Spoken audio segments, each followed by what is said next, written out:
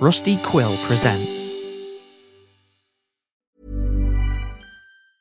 Hiring for your small business? If you're not looking for professionals on LinkedIn, you're looking in the wrong place. That's like looking for your car keys in a fish tank.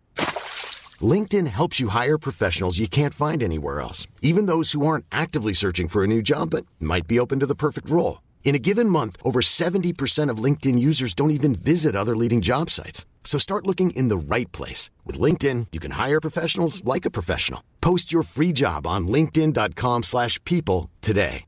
Selling a little or a lot? Shopify helps you do your thing however you cha-ching. Shopify is the global commerce platform that helps you sell at every stage of your business. From the launch your online shop stage to the first real-life store stage, all the way to the did we just hit a million orders stage. Shopify is there to help you grow. Shopify helps you turn browsers into buyers with the internet's best converting checkout. 36% better on average compared to other leading commerce platforms. Because businesses that grow, grow with Shopify. Get a $1 per month trial period at shopify.com/work. Shopify.com/work. Hey, I'm Ryan Reynolds. Recently, I asked Mint Mobile's legal team if big wireless companies are allowed to raise prices due to inflation. They said yes. And then when I asked if raising prices technically violates those onerous two-year contracts, they said, "What the f*** are you talking about, you insane Hollywood ass?" So to recap, we're cutting the price of Mint Unlimited from $30 a month to just $15 a month. Give it a try at mintmobile.com/switch. $45 up front for 3 months plus taxes and fees. Promo rate for new customers for limited time. Unlimited more than 40 gigabytes per month. Slows full terms at mintmobile.com. Mother's Day is around the corner. Find the perfect gift for the mom in your life with a stunning piece of jewelry from Blue Nile. From timeless pearls to dazzling gemstones, Blue Nile has something she'll adore. Need it fast? Most items can ship overnight. Plus, enjoy guaranteed free shipping and returns. Don't miss our special Mother's Day deals. Save big on the season's most beautiful trends. For a limited time, get up to 50% off by going to BlueNile.com. That's BlueNile.com.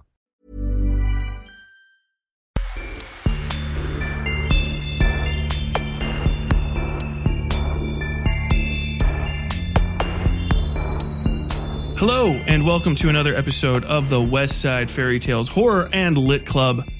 My name is Tyler Bell. How the hell are you? I am the host, writer, creator of the West Side Fairy Tales, and today we have another great episode coming up on the feed, and this is an interview between myself and Nic Boone, a horror artist, concept artist, horror creator with a great online presence, whose work is really amazing. I found him through Twitter, and you should absolutely check him out. I was particularly interested in talking to him because of a lot of political things that are happening right now. And if you are the kind of person who is kind of just like afraid of political conversation, if it's boring for you, if you've had to articulate in your mind this idea and you get huffy about it, like, I don't understand why there's politics and everything these days, just turn this episode off now and go away. This is not for you. Just leave. Hurry up. Why are you still listening? Go to the next episode. Okay. That was your grace period. Okay. For everybody else that's sticking around, if you're not well aware of this by now, the West Side Fairy Tales is extremely political. If you've made it to this point, listening chronologically through the podcast, you may have noticed that in the entire first section of Sin Carriers, is about killing Pinkertons. Which is an inherently political statement. The presence of a Pinkerton in anything implies a lot of stuff historically. If you don't understand that, or you don't know about these things, I guess that's fine to a degree. But I really have to hammer home in every way, shape, and form that the West Side Fairy Tales is very, very political. And I invited Nic Boone on today to talk about something that is extremely important to us as creators. And that is basically the exploitation of labor and the basically illegal use of generative AI technologies to create bad looking and oftentimes criminally made art. If you don't know what I'm talking about necessarily, if you've just been hearing about AI, I'm going to explain some things. This might get repeated later. AI, generative AI, is not generative. Actually, it doesn't generate anything other than a product at the end, but none of that's original content. What generative AI does is it uses a search algorithm based on the query that you put in to the program. It then searches through a database, an internal database of other people's stolen art, and then uses basically photo moshing techniques from Photoshop and stuff, and mesh alignment and grid stuff, and puts together a collage. Basically, it's collaging of other people's work, and then puts it out in a way that would make somebody that doesn't understand how these things work think that they've created something. If you've ever used generative AI, if you ever use generative AI going forward, you have to understand in a fundamental way, you are creating nothing. That it is, you're not making things. And so one of the major concerns right now in my industry, in Nic's industry, throughout all of the creative industries is the people that are already exploiting labor, people that have money, primitive accumulation. Basically, they have resources oftentimes because their parents, did some insanely evil shit at the beginning of American history, and they've always sort of had access or been a part of wealth. And these people, thanks to certain laws that were passed, particularly in the 1980s, now have no constraints against their ability to abuse the labor underneath them and to steal basically wantonly, from people. One of the biggest impedances to nonstop profit in capitalist free market societies is the cost of labor. Human time, your life, is a limited commodity. So the amount of time that you spend doing stuff, that's extremely valuable. Okay. If you've ever been like, man, I'm wasting my life working at this fucking Walmart, well, you actually are. You're not being compensated for literally the only time you will ever have, ever in the finite history of the universe, to stand and walk around Walmart and stack shelves for 16 hours a day. You're not being compensated well for that. During this podcast, we're going to be talking excessively about these sorts of things. The word socialism will come up very, very often. This is a socialist podcast. This is not a centrist podcast by any means. I am pro-labor. I am pro-individual rights. I am pro-trans. I am pro-LGBT. I am pro-choice. I don't know. I'm if Bands of Golden Iron doesn't convince you that I am for no fault divorce, I don't know what else will. These are things that I've been articulating through the stories for forever. There may be one or two of you left that you're just gasping and freaked out right now, and this is making you very unsettled. I'm very sorry for that. I truly am sorry, but as I gave you the warning earlier, so if you're still here, that's what this interview is going to be about. If this stuff is not interesting to you, we do get into minutia. We get out there in the weeds about prescriptive things that we should try to be doing. And in my mind, this is a absolutely fucking awesome conversation. Nic is extremely well read on all of these subjects. Just understand that this is all coming from a place of we've had jobs in multiple different places, and this isn't just speaking out of idealism and a sweetheart understanding of the world. If you don't like what I say in this interview, you can always come and talk to me. I will have a conversation with you. If you are, and I literally mean it, westsidefairytales@gmail.com, reach out, send me a message. I'll chat you through these things. If they're bizarre, worrying, confusing, if you think people are being naive or misled, anything like that, talk to me first. I'm asking you guys because this is an extremely important thing to me. Stuff like this is literally how I get paid. Ultimately, this is me talking about the value of what I create in regards to markets, to individuals, to richer people, the wealthy owning class of people who would seek to exploit my content at a disadvantageous. I don't know how to say that right. Disadvantageous rate to, the actual value of what I'm creating. And I think that there's a lot to be learned here. This is a very long, very, very, very, very long lead in, just to let you guys know. This is some dry political theory coming up, and some like really deeply personal and powerfully held opinions regarding the states of things. So, like I said, this is one of your last chances to hop off the bus if you don't want to hear any of this stuff. But I honestly think it's a really good, really fascinating interview. And I hope you guys enjoy. So without further ado, the interview.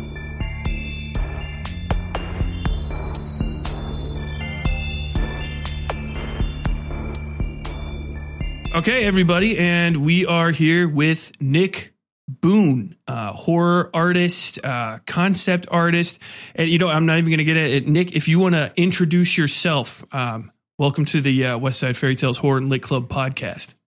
Hey, thanks for having me. So I'm Nic Boone. I go by Meat on Twitter sometimes. I'm a horror artist. I work in the game industry. I do concept art, illustration. I've done UI, and I'm also a socialist agitator. Yes, which is one of the big reasons we got him over here. It's a trifecta. I should also clarify, I do use they them pronouns. Oh, okay. Sorry, they them. My bad. All good. So you've worked on some pretty notable titles. I know I saw League of Legends in there, and then I completely unprofessionally forgot to get the rest of them. If there's anyone, so I worked on League of Legends. I was doing some stuff for Fortnite recently.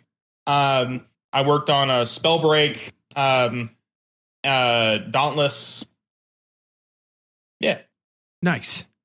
So a lot of people have like some relationship with art. Obviously, pretty much everybody at some point has been to like a museum or at least made like a finger painting. But being a working artist is not the same sort of thing. You have to kind of mix literally business with pleasure, in that sort of respect. So how did you, can you describe like basically what you do and how you arrived at it, creatively and professionally?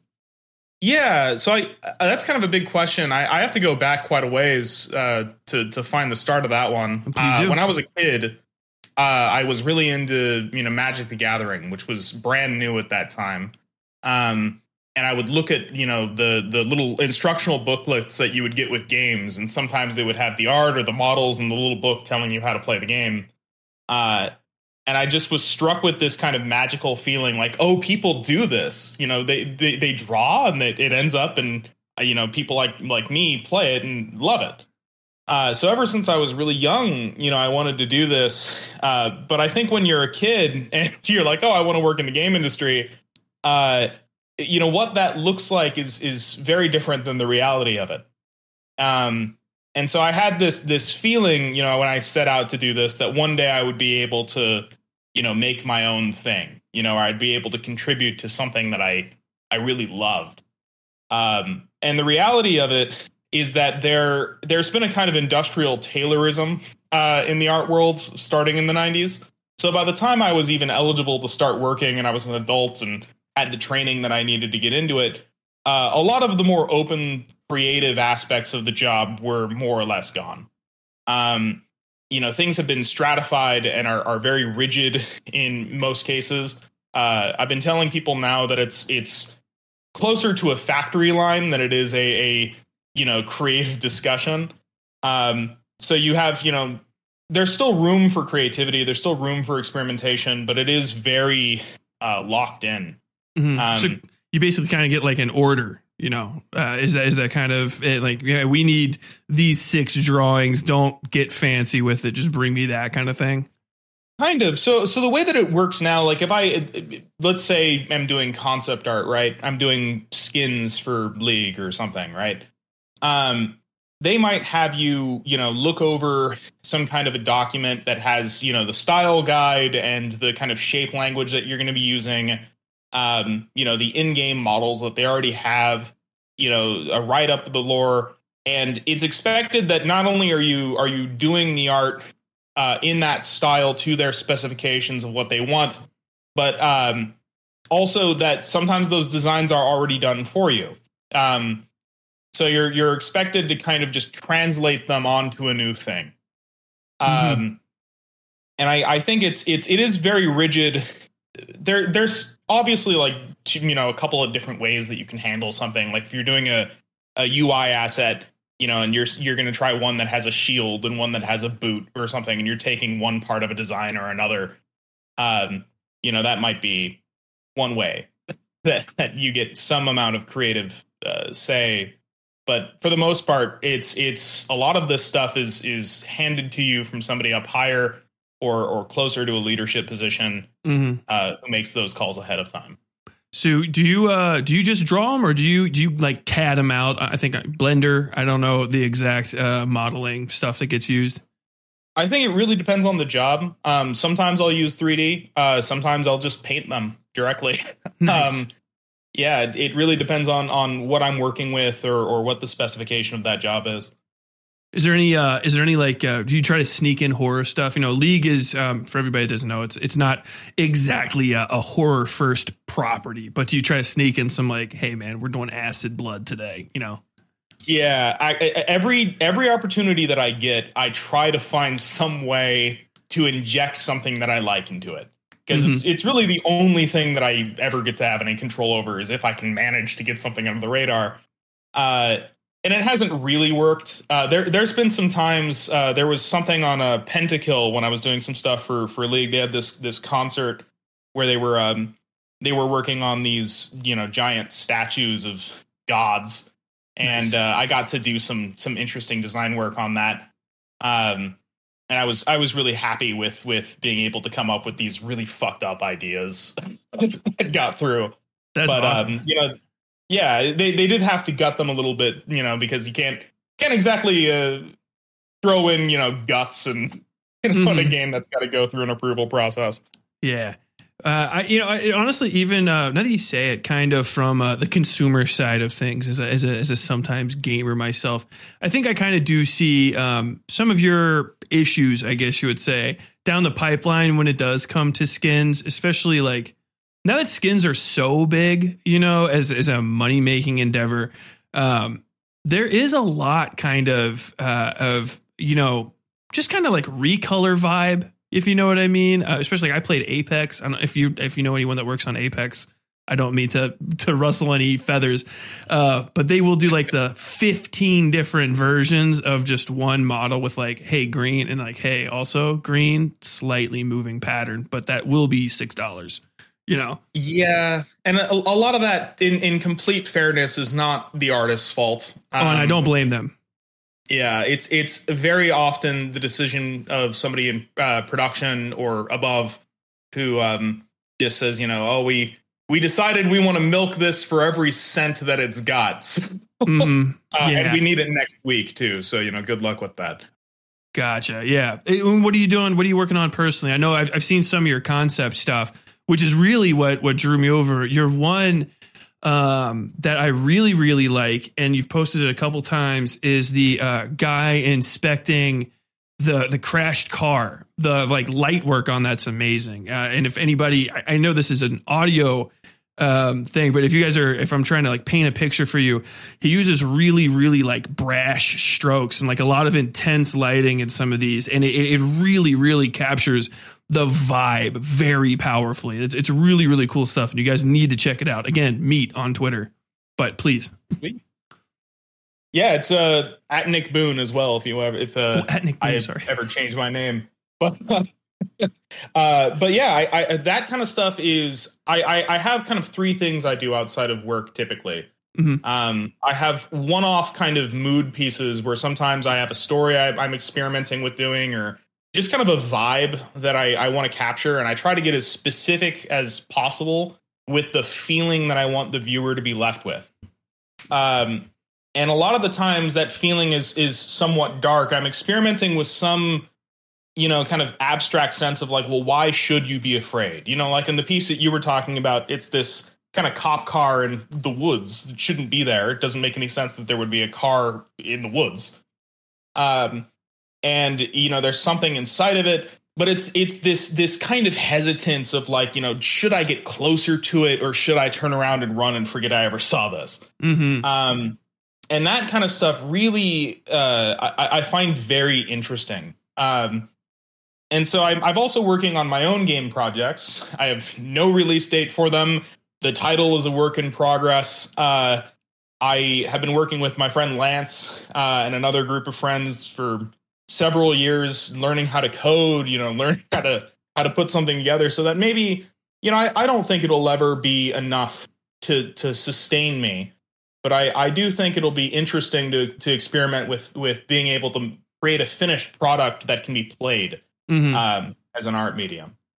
And that kind of goes to sort of our collective vibe between me and you. And that is really just, ownership of your own labor sort of stuff, and how much more rewarding it is to kind of go to that. Obviously you have to work to live, but you really don't want to live to work. And having side projects like that, especially if you could ever monetize it, is like really the big dream. Not everybody's going to be the next Team Cherry and make Hollow Knight, but there is going to be a next Team Cherry. And that would be amazing. Can you tell me a little bit about like what kind of game you're trying to make? I think I've seen some sprites from it. Yeah, so I'm actually working on a 3D game right now. It's a first-person shooter, kind of in the realm of, I don't know if you've ever heard of the game Observer, but it's kind of a mix between something that's more Resident Evil and something that's more Silent Hill. I feel like a lot of horror has leaned very hard into the action, and what I'm trying to do is create something that's a little bit more restrained. And it's pretty abstract right now. I've been calling it Demiurge, and it's set in the future, on a far distant planet where people are struggling with the class contradictions of that time. Nice.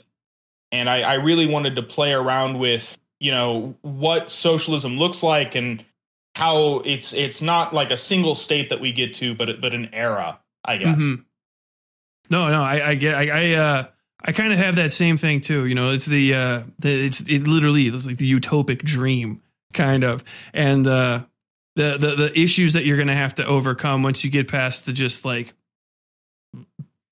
absurdities of the current like false scarcity epidemic. You know what I mean? Like get past. Yeah. We're throwing away 75,000 tons of potatoes and there's hungry people. I feel like we could probably figure this out with trains. I don't, I'm not a genius, but I feel like I'm being fucked with. Yeah, I actually have something like two statements to make on this. The first is earlier you were saying that, the dream is to, make your own project or monetize it and maybe, escape the capitalist reality that we're living under. And I can't deny that there's some feeling of that in me and in most people I meet. But I do want to specifically point at that and call that an owning class mentality. True. That there's this idea that like one day you're going to do your thing uncompromisingly, and then you'll be at the top and you'll have a team where you direct your vision. And what I've found is that something that's very enjoyable that goes underappreciated is unless you're a solo dev, in which case, great. Right? That's wonderful. But it's the second that you have at least one other person working with you, it's like the collaboration of your work together becomes this new, beautiful thing where you all get equal say. And even when the say is unequal in some way, it's been arrived at, democratically through discussion with them. Oh yeah. And I find that a lot of what I'm enjoying right now is trying to find ways to balance that feeling with this kind of, staunch want, like, oh, I want it to look like this and I want it to feel like this or what have you. But the second thing I wanted to point out is under that kind of, future socialism, right? One of the things that really gets me about how games are made or why they're made or the process of it is I can't tell you how many studios right now are just burning through money and then they freak out later because they're so poorly managed. The distribution of labor is so incredibly mismanaged that we're making worse products for it. Yeah, I've heard that. There's another person who I've actually got, I'm trying to interview, and she's an indie game dev. And she just released a microscopic game. 2 or 3 people, I think, total on her dev team, one of whom was like part-time. And then a studio came to her with an offer and they were like, what could you do with 150 people and like $2 million? And like, no, that's terrifying. What do you mean 150 people? And it's just this, it's the idea of scale, and can I dump all of my money into this and just gamble to the moon, which is why we have HBO dumping all of its, minor properties that are just barely cracking over. They're like, I want everything or nothing, and it's just to the moon, to the moon, to the moon, to the moon. And everything's collapsing right underneath them. Yeah. What's fascinating to me about that specifically, too, is that you would think that under their philosophy, their stated goal of competition or what have you, that they would be dumping in money to experimental products to see what would stick, right? Mm-hmm. And then the reality of it is they're just kind of throwing money everywhere, and they're more likely to throw more money at things that play it safe. Yes. So the irony is that they spend more money to create a product that it is inevitably not interesting enough to really break the bank in the way that they're hoping will happen. Yeah. And it's just a death by 1,000 cuts. And it's wild, too, because you can see that it's provably true. Basically what we're saying, if you just look at Steam devs, there's random people making the most bogus game. If you just described it out loud, if you say Five Nights at Freddy's just as a title and then tell people what it's about, and you told it to like a AAA game developer 10 years ago, is it actually 10 years ago, the year before it came out, they'd be like, that's the stupidest thing I've ever heard of. Now it's like one of the biggest horror properties that has ever existed, and it was like a 10 megabyte game, insanely big. And then, of course, it's doing that. Ultimately, it became what it shouldn't be, and that's just a series of iterations of decreasing value as they try to absolutely capitalize the property to oblivion, which is Scott Cawthon is who he is, but. I guess, yeah, you're 100% right is what I'm saying. You also get a lot of interesting things happening on just the incentive for these things to make money, the incentive to escape having to work, really. That feeling drives a lot of people to make less creative decisions, not more creative decisions. I believe that 100% is. Well, yeah, but I guess what I'm getting at is that when something does take off, you don't even need the venture capitalists and the big money. And I mean, they're inevitably going to fuck it all up. But even on the individual level or the small team level, we keep seeing people just making copies, really of things that were successful that year. I mean, how many times did we see Marble Hornets ripoffs, Oh my gosh. Yeah. Wow. That's a deep cut. That's a pro deep cut. I like that. Yeah, there's a YouTube channel called In Praise of Shadows that did a video on this that I thought was pretty great, because under the surface of that is really how capitalism is killing art. Yes, I agree. It's most evident in my actual technical field of publishing. It's insane. They tell you straight up, basically, like it's literally like, this is a monopoly. We're never going to call it that. And if you want in, I don't want to hear anything original. Literally only describe things to me as shit that has already existed. If you have anybody that is like your hero or like the person who is your like writing person that you want to be like, they better have been famous and massively successful with like 10 million sales in the last 6 months, or you get bodied out, and they're up front with it. And like, with the WGA strike and all that stuff going on, like fucking hell yeah, union power. People are starting to notice this more, but the agenting system and all that, and the editor system in publishing is basically like 17 layers of gatekeeping, which primarily keeps out anybody who especially doesn't have a college education, but like if you can write a book, they don't give a fuck. And then after that, anybody that doesn't have, basically like a dad in publishing, or an address on the Upper East Side of Manhattan, you don't get to play the game. And it's miserable. And so you see the same shit over and over and over and over again. And this is true in the art world too. I mean, there was a period of time where agents were more common. They're less common today, especially for what I do. Mm-hmm. But also the way that we think about art, I think is changing. Artists are being proletarianized in a way that I don't think that they're quite aware of yet. A lot can happen in 3 years, like a chatbot may be your new best friend. But what won't change? Needing health insurance. United Healthcare Tri-Term Medical Plans, underwritten by Golden Rule Insurance Company, offer flexible, budget-friendly coverage that lasts nearly 3 years in some states. Learn more at uh1.com. I'm Sandra, and I'm just the professional your small business was looking for. But you didn't hire me because you didn't use LinkedIn Jobs. LinkedIn has professionals you can't find anywhere else, including those who aren't actively looking for a new job, but might be open to the perfect role, like me. In a given month, over 70% of LinkedIn users don't visit other leading job sites. So if you're not looking on LinkedIn, you'll miss out on great candidates like Sandra. Start hiring professionals like a professional. Post your free job on linkedin.com/people today. Hey, I'm Ryan Reynolds. Recently, I asked Mint Mobile's legal team if big wireless companies are allowed to raise prices due to inflation. They said yes. And then when I asked if raising prices technically violates those onerous 2-year contracts, they said, "What the f*** are you talking about, you insane Hollywood ass?" So to recap, we're cutting the price of Mint Unlimited from $30 a month to just $15 a month. Give it a try at mintmobile.com/switch. $45 up front for 3 months plus taxes and fees. Promo rate for new customers for limited time. Unlimited more than 40 gigabytes per month. Slows full terms at mintmobile.com. Many of us have those stubborn pounds that seem impossible to lose, no matter how good we eat or how hard we work out. My solution is PlushCare. PlushCare is a leading telehealth provider with doctors who are there for you day and night to partner with you in your weight loss journey. They can prescribe FDA-approved weight loss medications like Wegovy and Zepbound for those who qualify.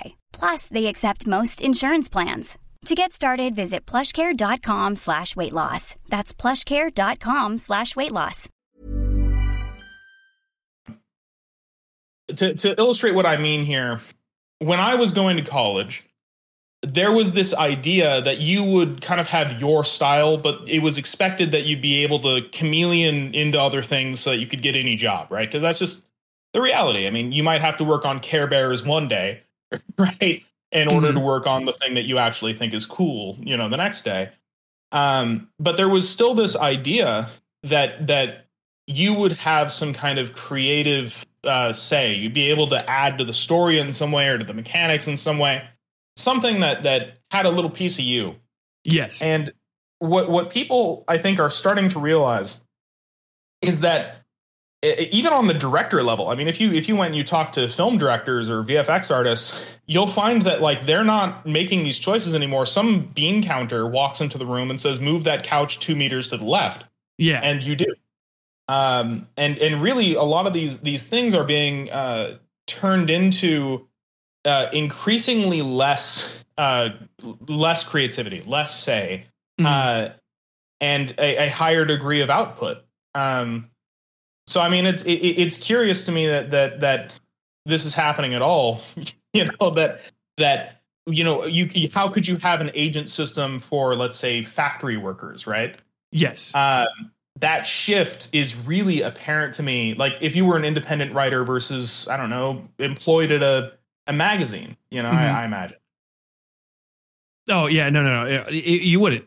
But the thing is it's what agents were back in the day a million years ago from when they described themselves, you know what I mean? So I don't have firsthand knowledge, was basically an advocate for an author, right?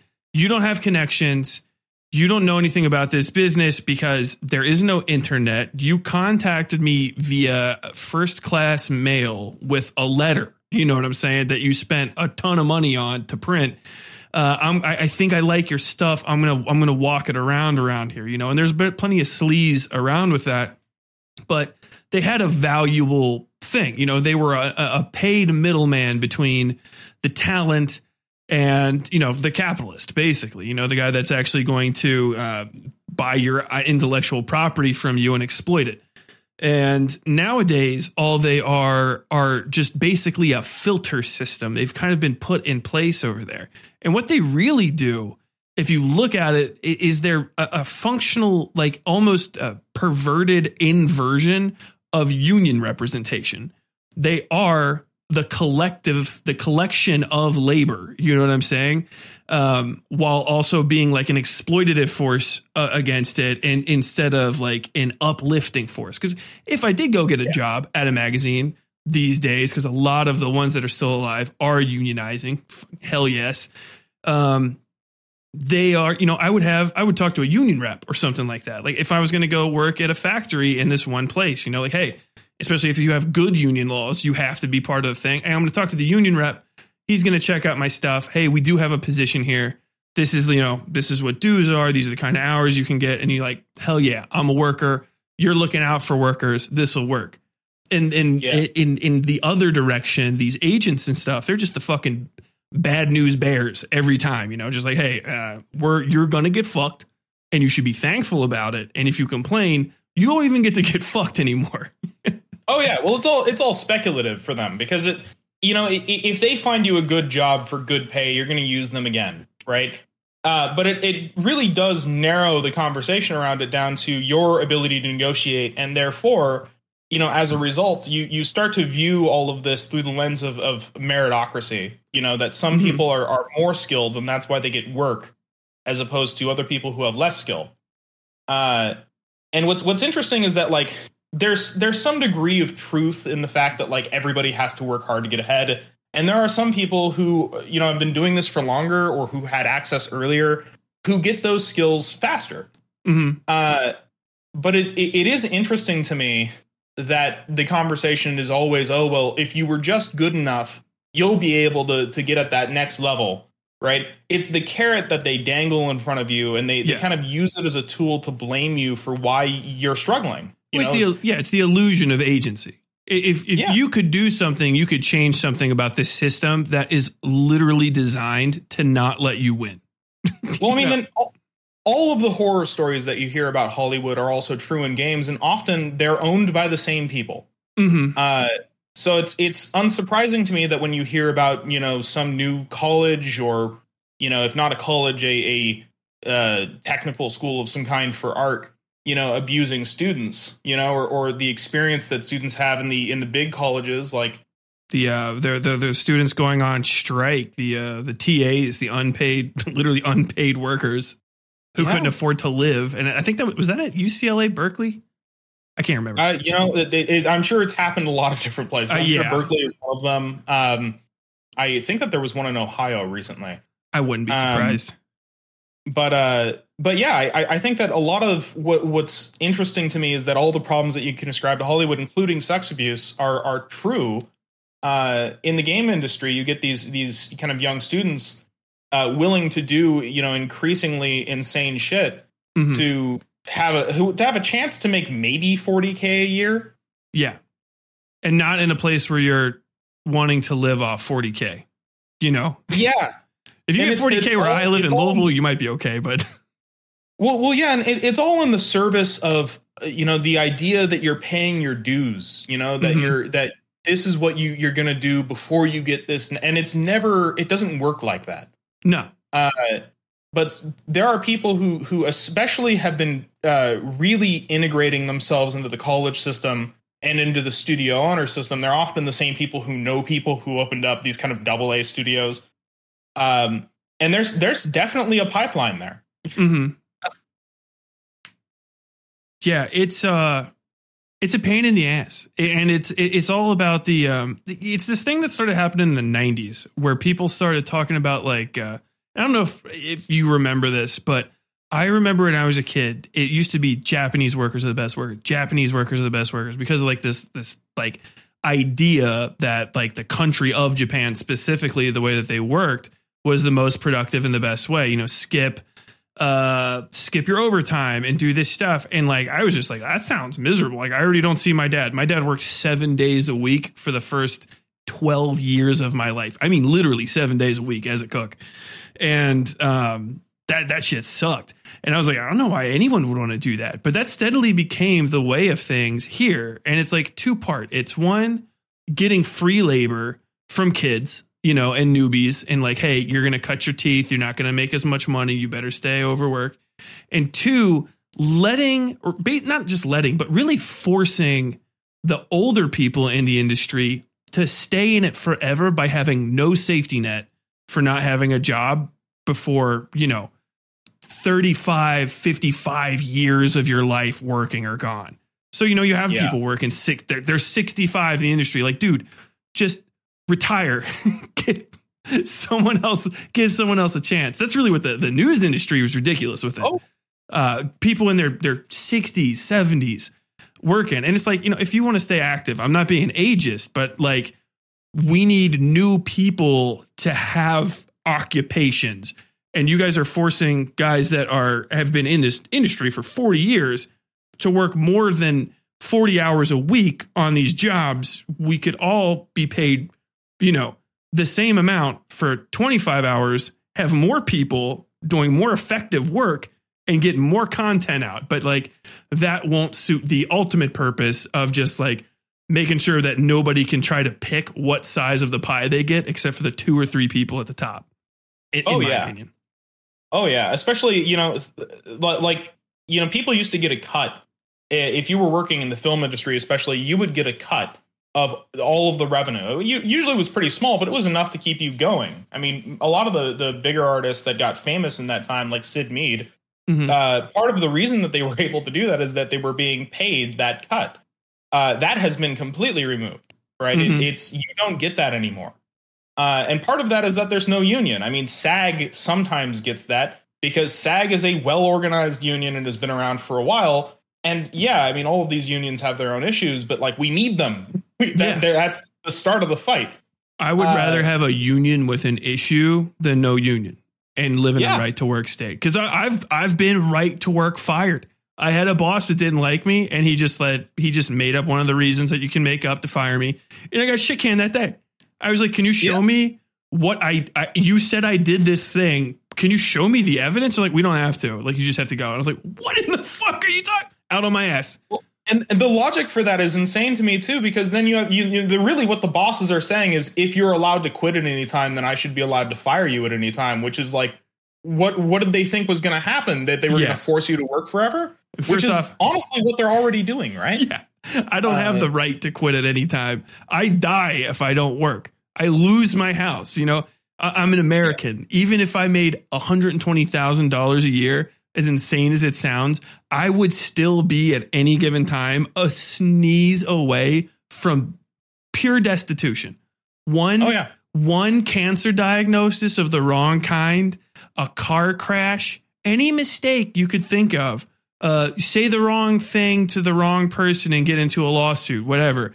Done. The Reserve Army of Labor. It's a threat. It's used to keep you compliant. And you know, earlier you were talking about the Japanese workers, and you know, I think what imperialism and globalization has done is it's created a system where we have a pipeline of who does what kind of work, and ever so conveniently in the West, we get the work that's, you know, maybe more creatively fulfilling, quote unquote. And so it's not a surprise that you hear from, you know, Japan or Korea or like India or something where, you know, you send an animation project their way or a game project their way or something, and they're mostly doing production, you know, under really severe conditions. Yeah. Tweening for 60, 70 hours a week. I don't know if you ever read that comic book from that one guy, French dude that had to work in North Korea, and he wrote about the conditions over there. They're ridiculous. Yeah, I'm sure that the conditions in North Korea are hard. I can't imagine that they're so categorically different from South Korea outside of South Korea has more money. Oh, I doubt it. I mean, if you're just under an embargo permanently, you're not going to have a nice day, regardless of our political relation with the leadership of that country. Like making sure that people can't get deodorant. I don't know what value that has. I don't think it's the leadership of North Korea enforcing that. I think if anything, when I look at North Korea, you're probably more likely to have social benefits in North Korea than you are in South Korea. Yeah, South Korea is wild too, and I didn't know about that until. Sorry. No, yeah, until Squid Game came out, and I was like, that sounds pretty crazy. I was like, you can't just sell your organs to the mafia people and people will honor that contract. And then like, no, that's super common. Like, what? Like, yeah, apparently South Korea, which is our like glowing example of capitalism in the Koreas, was like a dictatorship, like dystopic nightmare, and still kind of is, except for like, that's like, I think that's what that song Gangnam Style is about. There's like the dance song here. But it's really about like how destitute a lot of people are. And then you just spend all your money so that you can do the Gangnam Style, like buy overpriced coffee and sunglasses and pretend that you're rich, which is it's basically just America, in the 90s. I guess they're about to hit their 2000s era, which is no good. Oh, yeah. I mean, a lot of that is just pointing at the contradictions. I mean, honestly, if the U.S. military wasn't there would probably be one Korean government. Now, or at least a kind of what China has, one country, two systems thing. It really is that South Korea is essentially an imperial puppet of the United States. Yeah, basically, if Henry Kissinger ever got soil from your country on his shoes, you work for us. Even if you think you're quote unquote first world, like, I have arguments every once in a while with like folks that are from Britain and stuff, and they're talking about blah, blah, blah. And I was like, you guys know that you work for us, right? Like, I know you're talking some shit and like you have some nice stuff, but basically like you're an imperial power. You've got free healthcare because you stole all the shit. It's not because you're doing good. You got all the free shit. France, you are stealing all of the uranium from Nigeria. You guys, if we're nice to you and Kissinger was there, you probably work for us, whether you know it or not. And you do some gnarly fucked up shit on our behalf. Like, that's why I've always been frustrated when people point at like Sweden or Norway or something and go, oh, it's socialist. It's welfare capitalism, but that ain't socialism.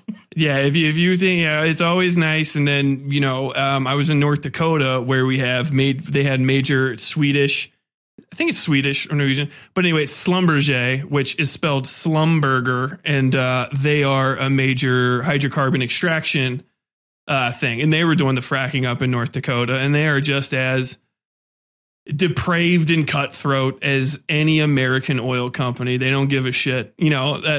Sneeze and 5,000 workers are done. I was literally there when they fired, I think it was 1,500 guys in a day.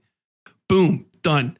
All those rigs are done. The barrel price of oil fell from whatever it was, 55 down to like 42 because we won our extraction war with OPEC that was going on at the time. And boom, next day, done. Bye. Don't eat it. Yeah. We still hold the mineral rights.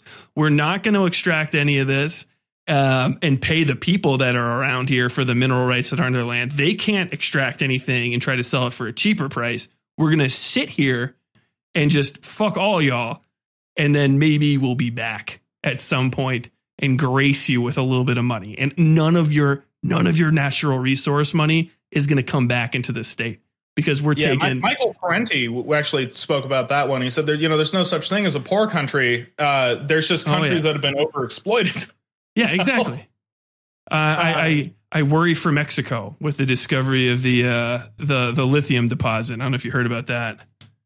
I have. I'm not worried about an invasion or anything quite that bad, but no. It is just going to be more capitalist exploitation. It always there. I think the imperial powers are more or less unified in their goal of attempting to preserve capitalism. Mm-hmm. So an inter-imperial conflict, it doesn't sound super likely unless we start looking at, the Russian situation, and that's the whole fucking thing. Yeah, it's a can of worms. But I would say I'm worried about how, I don't know. I was in the military. I was in the Marine Corps. I don't know how you would get all of the Mexicans that are like literal, guys from Mexico. And then I'd say about 33% of any one unit are Spanish speaking dudes from literally Mexico or just a little bit south and then into South America. And you're like, hey guys, we need you to go invade Mexico. And they're like, no, what the fuck are you talking about? Because it's all it's all the poorest people. And after 20 years in Afghanistan, imperialism by force just does not seem, especially imperialism by direct force, don't get into proxy wars and stuff, just seems excessive and dumb, I think, to even the most hawkish people, not the most hawkish, but most of the, hawkish centrists. I'm just worried it's going to be something dumb like, sideways 3 degrees of separation. Like we're going to cut off water to this town because, we're just worried that it's poisonous now. And they're like, all right, what happened in El Salvador, turning the economic system into crypto, which is insane. That's the wildest shit I've ever heard in my life. Yeah, things like that. I think that happening. I'm not a mind reader or future, teller, soothsayer or whatever. But, I think like whenever we see a lot of these things now, it usually just looks like the U.S. sending a bunch of weapons into a place and not particularly caring where they go. Looking at Ukraine and Taiwan and all these things now. Shit, Kentucky, where I live. I mean, the lax gun laws in our state make sure that any state that doesn't have lax gun laws around them, where you can go to get the gun. You're a degree of separation away, but you can still accomplish that same shitty thing.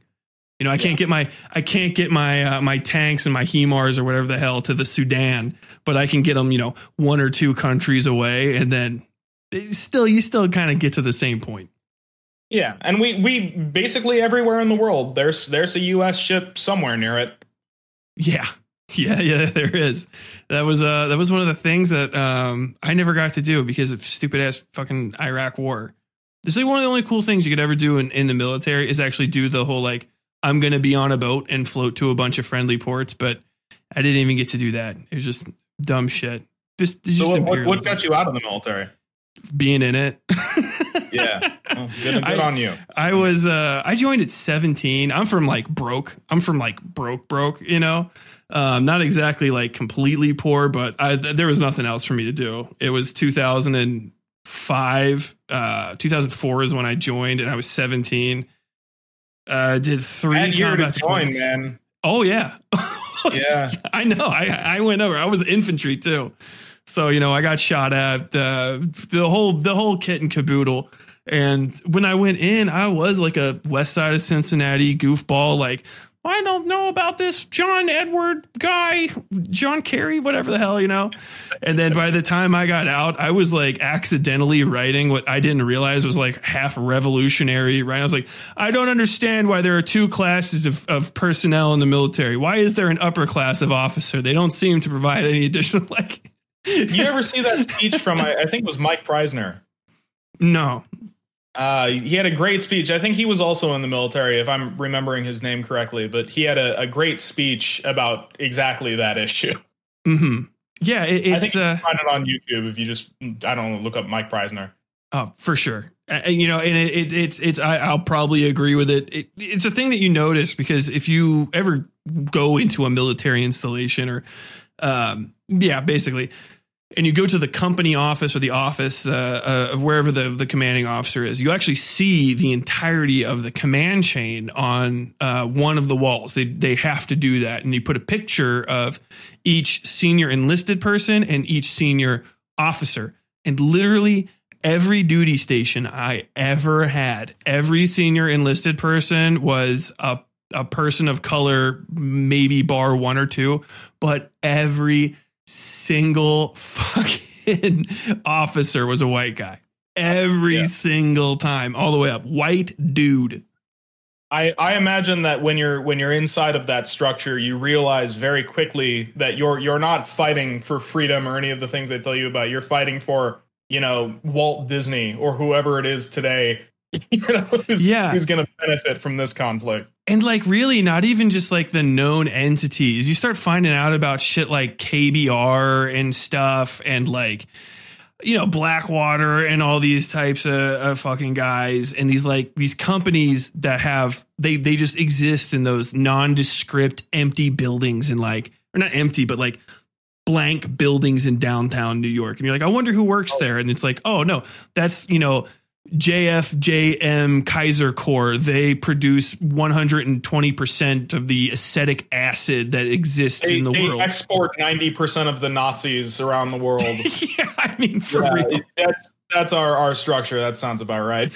Oh man, you're in a wonderful part of the war when you start seeing a bunch of people wearing aviator glasses and polo shirts with freaking strike plates on. You're like, all right, okay, is this what we've got? You remember reading about that stuff in the Iraq War where people were trying to bounty hunt Osama bin Laden with katanas and shit, getting picked up and like trying to get to the Middle East with just whatever it is that they got. I'm not surprised. I didn't hear about that specifically. That was the Wild West time was basically like right before I got there. Well, actually not right before, a little bit before. So like the invasion was in 2003 and that was pretty straightforward, a land invasion. And then you had like this little mix up time and then the insurgency started. And then right around then was when shit was crazy. Because like everybody was going to Iraq to fight. Even, on the other side, there was like students, Islamic jurisprudence students from fucking France and shit were just going to Iraq with passports that had, to fight in the jihad against these imperialist invaders. Like, oh, I guess, hell yeah, dude.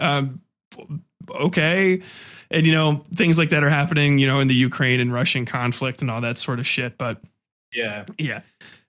Once you get over there and once you see that war isn't run like in a cool way, like in the movies way and like a history book way where you're like, oh, it's these big speeches and shit and like fucking really cool big explosions and reason to fight. Yeah, no, and every day that you do anything, it's just basically like a really long day at a Walmart.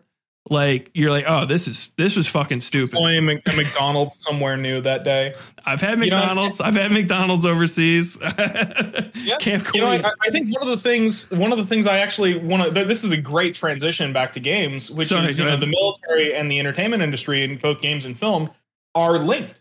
Yes. In film, it's a little bit more apparent because, if you're making a war movie and you want access to, modern military equipment, the military is going to require you to depict them in a good light. You cannot be critical of them because you will not get the equipment if you're not. True. And, so you're going to be using, if you can even get access to it, very old equipment to try to shoot your modern war film in. But, another example of this is in the Call of Duty series. I mean, now we're kind of washing our own war crimes through the lens of blaming it on other countries. And then in one of the newer Call of Duties, one of the war crimes that we're responsible for, we ended up blaming on Russia. And the game Russia did it, not us. What? Yeah, it was the Highway of Death, I think it was called. Oh, in the Persian Gulf War, first Iraq War. I can't recall which. I don't know if it was the Persian Gulf War or if it was the one after, but it's one of our many war crimes. Yeah, that was definitely the one. I can't remember if that happened again. I don't think it did in the new one because it happened in the first time, and so they didn't do it. But yeah, basically there was a military movement on a highway. And then also civilian movement on the same highway, not necessarily in the same space, but they just turned off the highway, so to say. And very bad. Not remotely something that has anything to do with Russia. Yeah, and somehow big reach. somehow Call of Duty has managed to make this a Russian war crime, and it's not a surprise to me that the people who are in charge at Blizzard have ties to Obama era and Trump era military officials. Some of them are people who worked in the military at that time in high ranks. And it's also not a surprise that they're working with the Pinkertons today. I fucking hate Pinkertons. Don't we all? I think a lot of my fucking fans got introduced to Pinkertons just in this season because I've got some like responses like who is that? Is that like something you made up for the podcast? Like it's rarely. No, I didn't. I normally a lot of my I have like different like fake companies and stuff, and they're responsible for different aspects of capitalist infrastructure, security, transportation, and shit.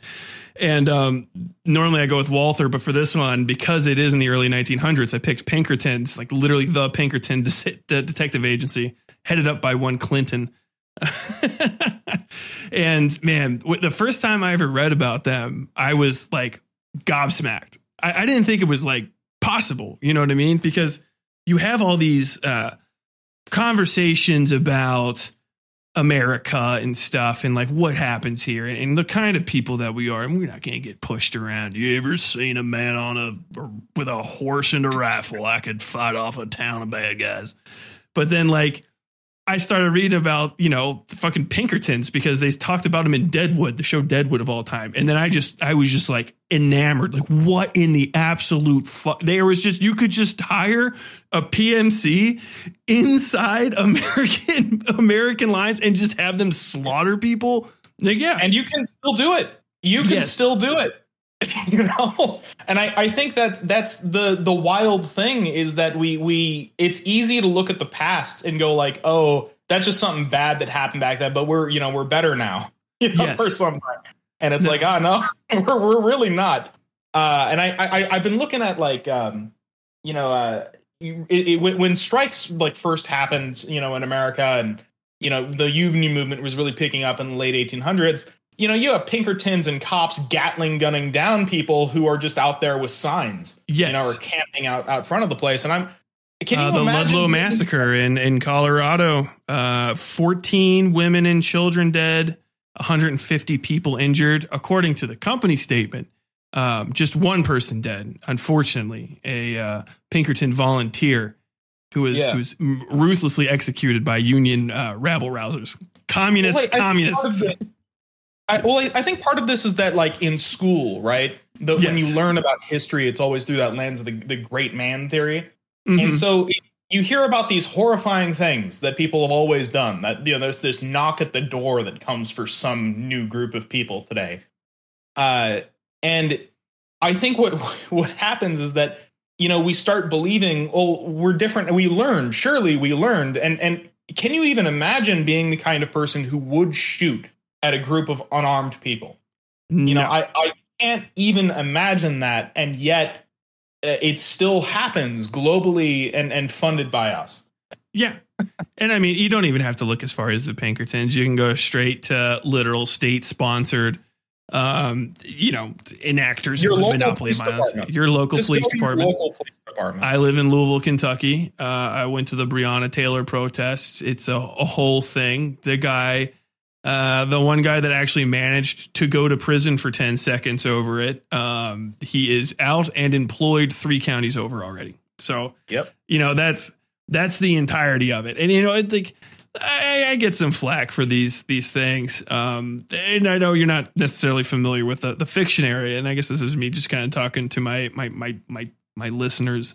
It's been like this the whole time, guys. I don't know what to tell you. Every 6 months I get I'm sick of the politics. And I'm like, I wrote a story called Quarterly Review that is about a guy who gets sick at work, and he gets so sick that he contracts an insane virus and starts puking his coworkers to death, basically with acid.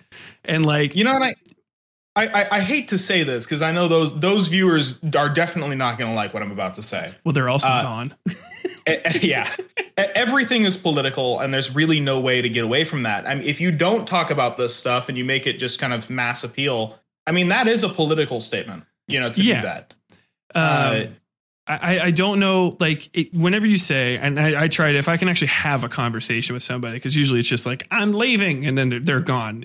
No one has literally ever sent me a message and been like, Tyler, your politics are too intense. Could you tone them down for me? No one ever reaches out. It's like always, through one of those comment systems that does not have a reply function, or like, they're leaving. They can leave an anonymous note. It's like, you can talk to me about it. If you don't agree, I will defend anything I say and the places that I say it in. Like, I really do believe in this shit, and it informs my art. Yeah. Yeah. I mean, I've definitely had people I even knew, reach out to me about my politics before and have conversations with me. And sometimes that ended well, and sometimes it didn't. True. Because, I mean, when you become a socialist, at some point, almost everybody goes through this arc of like, oh, communism was good, but I guess it just sucks that people are too dumb to figure it out. And then you start thinking, hey, well, what about Cuba? What's China up to today? What happened to the USSR, really? Mm-hmm. And once you start digging into that, people get real antsy about whatever it is that you got to say.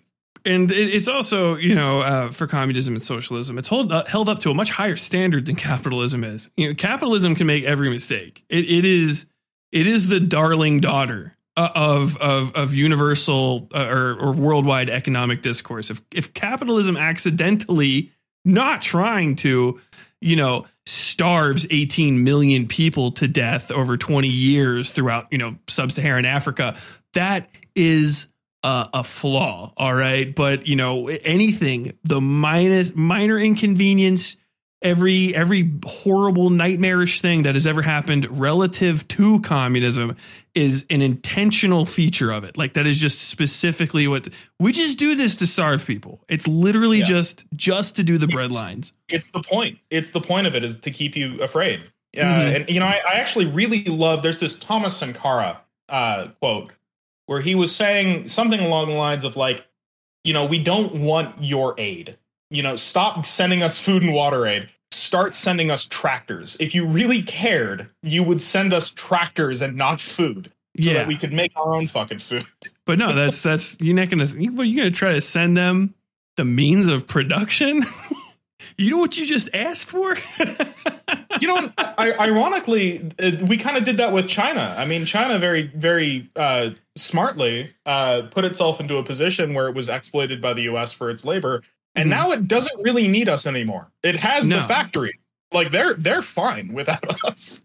True. Yes. And I say more power to them. I don't like the concept, and we're getting into the weeds now, sorry, listeners, of political and economic hegemons in the world, regardless of whether or not I am the one. Because it's one of those things where people kept saying, China's going to be controlled. China's getting more power. China's getting more powerful. And I'm like, I don't fucking care. I don't have any power in America. I don't know how things could get worse or better for me. Whoever the fucking hegemon is, the worst that could possibly happen is that they're going to try to make me learn Chinese. I'm too fucking stupid for it. I won't do it anyway. I can't memorize 30,000 characters. I'm completely in line with you. Whatever China's up to, I really don't care. It's not my problem. Yeah. My problem is my boss, or, my job prospects, or the fact that I have student loans that the Republicans are trying to make me back pay, 3 years worth of the insurance. Yeah. Well, or the interest. Did you hear about this the other day? How the Republicans they're trying to charge you for the student loan pause? They passed that. They passed that in the House. So it's they're going to deny they're trying to deny Biden's ability to continuously forgive the loans, and then the loans area that's already been forgiven, they want to charge you interest on it that you haven't paid, which actually would make you pay more money overall than if you would have just paid it straightforward, which is just penalizing a massive section of the population. They released a thing. Sorry, go ahead.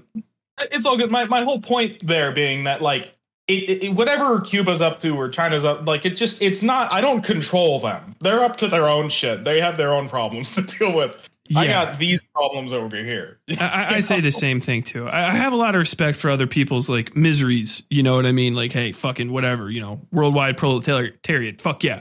Oh, yeah, but like, I can't care that much about even like Georgia. Like, I respect that you guys got problems over here, but I am in fucking Louisville, Kentucky. All right. I can walk out my door into every problem that you're talking about right there. And I really want to try to fix shit locally. And I think people's inability to process like that and these constant like super oversized narratives, like, why do you not care about this thing? And it's like, I don't have enough space in my heart for the whole world. Like, I have problems I need to address. So even if you did, my grand question is, what can you possibly control? Yes. Right. Because it's not that I don't have criticisms of China or what have you. Right. It's that nothing I say or do it will ever change anything happening in China. And frankly, it's outside of my sphere of control, even if I did care. Yeah. Right. When the Ukraine war started, I can't tell you how many people were furious that I wasn't more angry at Russia and, you know, fuck Putin, whatever. Right. But like, he's not a communist. Right? I have no problem. Like, solidarity, everybody's struggling. It's shit. Right. But I don't control what Russia does. I control what my country does. Mm-hmm. Right. So when that conflict started, and I was very vocal in the anti-war movement in saying, hey, you know, maybe we shouldn't be making this problem worse. Maybe we shouldn't be escalating it. And to this day, I maintain we shouldn't be sending weapons there. Not because I don't empathize, right?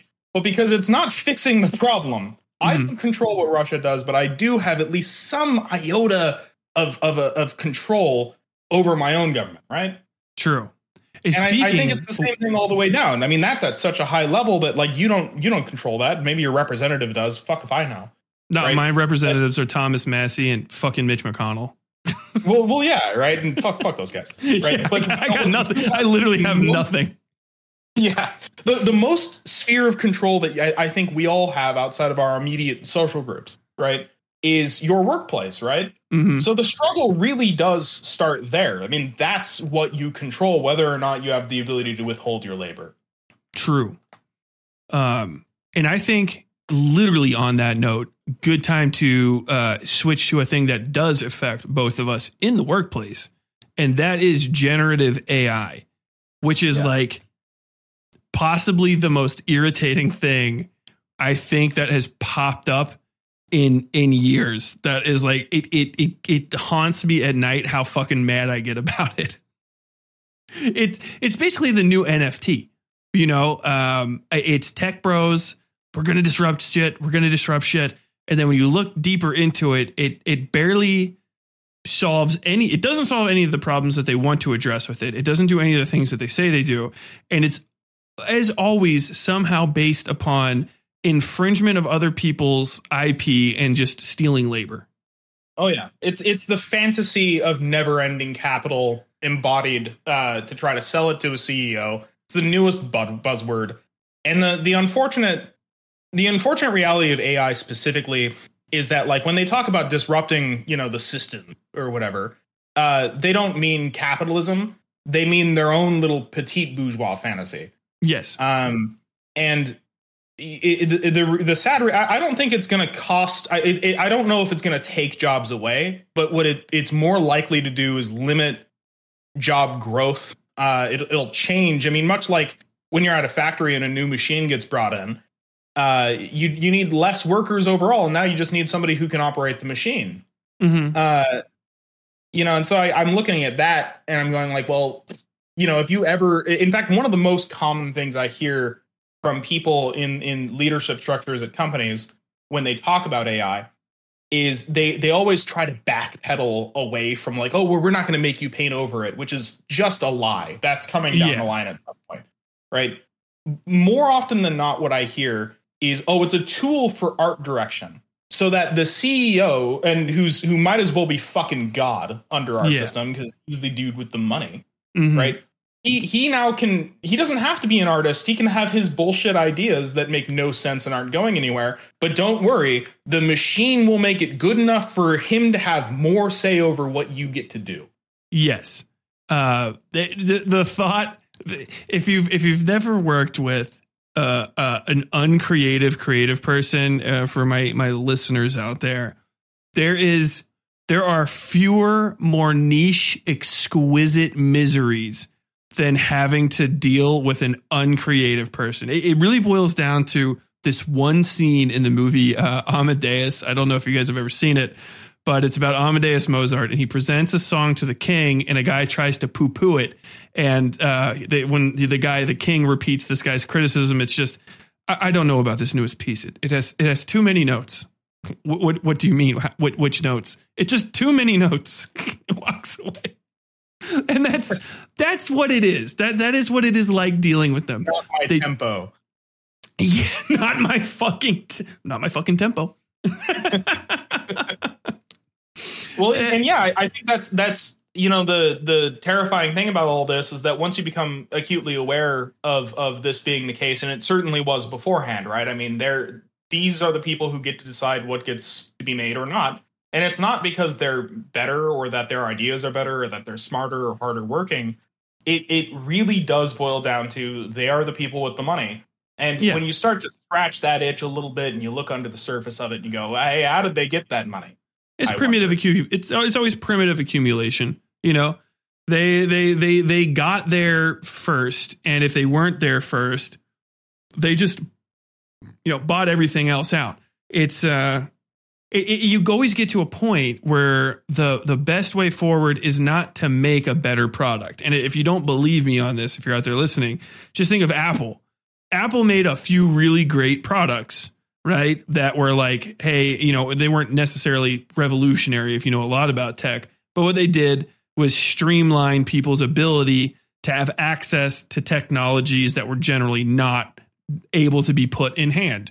And they cornered the market, they advertised the shit out of it, and then they never improved on it once. They settled instead for doing cheap shit, like making doing junk accessories, making sure that you couldn't step away from that platform once that platform got bigger, suing other companies and buying up other smaller companies, the way that Facebook and Snapchat and all of them do, so that they don't have any bigger competitors. And so what you have is just like, the social media landscape. There's a thing that you guys might understand where you have like Instagram, but Instagram's not Instagram anymore. It's like sort of like Snapchat, but also Facebook owns it.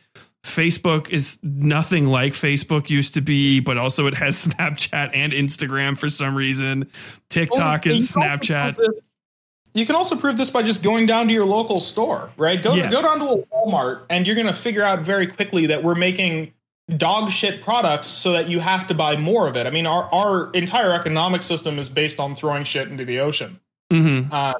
Because they want you to burn through it so that you pay for another. If they made a quality product, I mean, you can look at appliances in your house, right? If you have a dishwasher or a washing machine of some kind, why is it that washing machines from like the 60s still run today and are great and desirable, but like the washing machines made today break in a year or two? Yeah. For exactly that reason, right? And I think it's true. I mean, before we started the podcast, you were talking about your time as a journalist and about Yahoo. Oh, right? God, yeah. And right there, I mean, Yahoo doesn't need a good article. It just needs to copy and paste somebody else's shit and make it worse so that it's maybe legally outside of being sued. Yeah, which is, that's the thing is when people are talking about like AI is going to change journalism, I don't understand how. Is the AI going to call the sources? Is the AI going to walk out to random people's houses and ask them questions? Like, are you going to attach the AI bot to a phone center so it's just going to be randomly calling representatives? Is it going to know when they're lying to them? Is it going to be able to double check? Like, it's the thing that people don't get when they look in at an industry that they don't understand. And you see it in other stuff too. People are like, I don't understand why these construction guys are all standing around looking in a hole. And it's like, well, have you ever worked construction? Shut the fuck up and leave them alone. They're doing whatever the fuck they do. Like, it's their job. And with journalism, what they're trying to say is, what AI is going to do is it's going to start ripping off your stories. They're going to go jack Slate articles and mix them up with a Fox News article or a CNN article on the same thing. You know they're already doing it. Oh, I fucking guarantee it. I think some people have already been like sort of caught. I don't have a specific example, but I do know I saw a bunch of guys being like, this looks like AI, and the article got brought down. It wasn't from a particularly big source, it was one of those stupid things like Babylon Bee type deal. But there's the same thing where you're like, wow, this does have that vibe, because you can kind of feel it. Like AI created stuff does have a plasticky sheen to it. And people keep talking about how it's going to get better and better and better and better. But like, I just, the best it can get, the best an artificial intelligence could get would to just be intelligence. And so even at that point, it's still not me. It can't make up what I make. It can't draw what you draw. So at that point, what we're rewarding is not the creativity or even the talent or the intuition, but mere raw production, relentless production.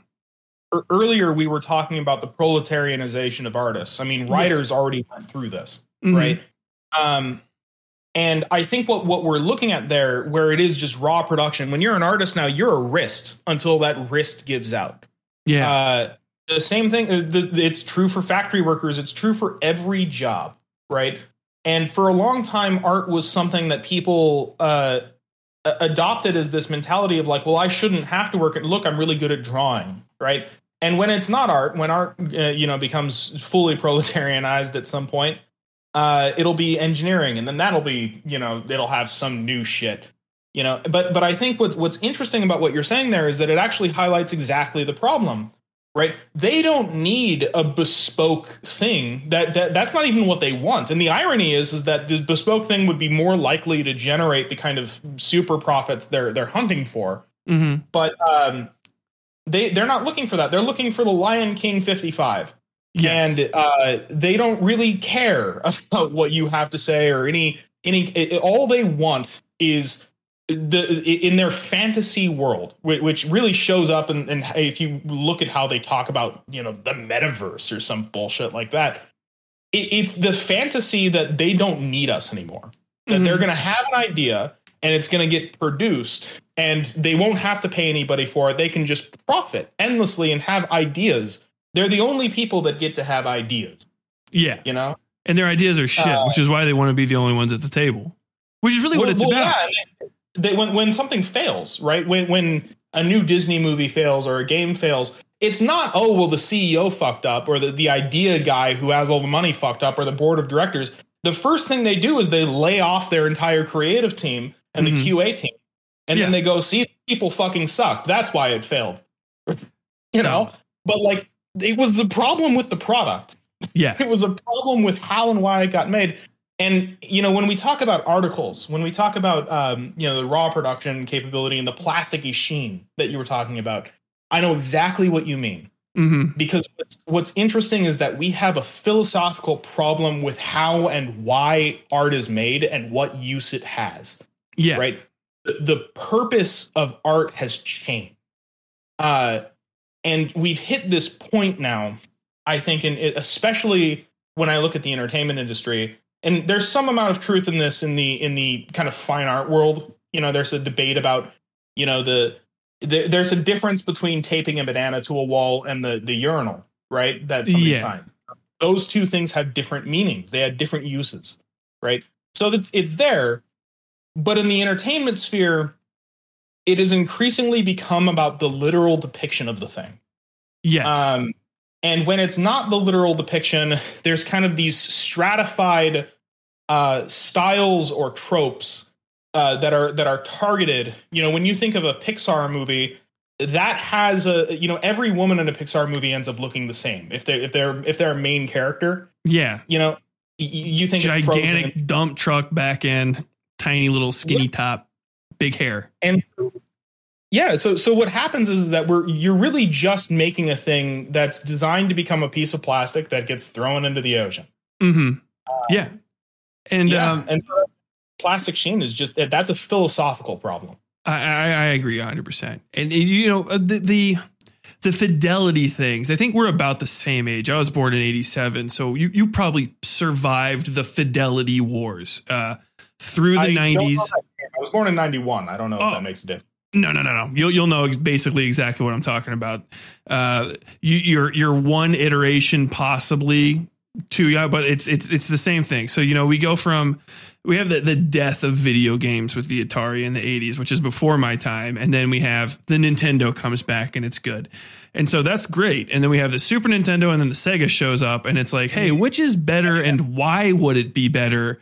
And is it the content or is it the console? And so it created the beginning of that gigantic, insane divestment that went wild all through the 2000s, where you had, is it games? And Nintendo said, it's games, and fuck controller ergonomics, fuck graphics, it's games.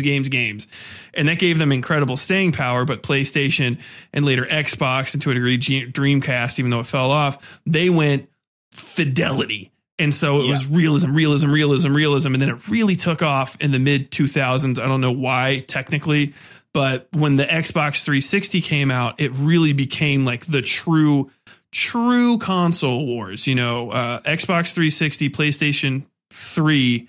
And then it was like, every year it was like, how many fucking polygons, how many fucking polygons I have on this dude's piece of hair right here? 40 million polygons. And bump mapping. I learned what bump mapping was because it was all they were talking about in like EGM.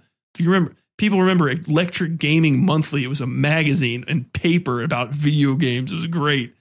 And, that all went up and then kind of stopped a little bit because people were getting sick of it. And it hit like a weird thing. And then we had a bunch with the first like Steam powered, basically internet powered Itch.io. Shout out Itch.io.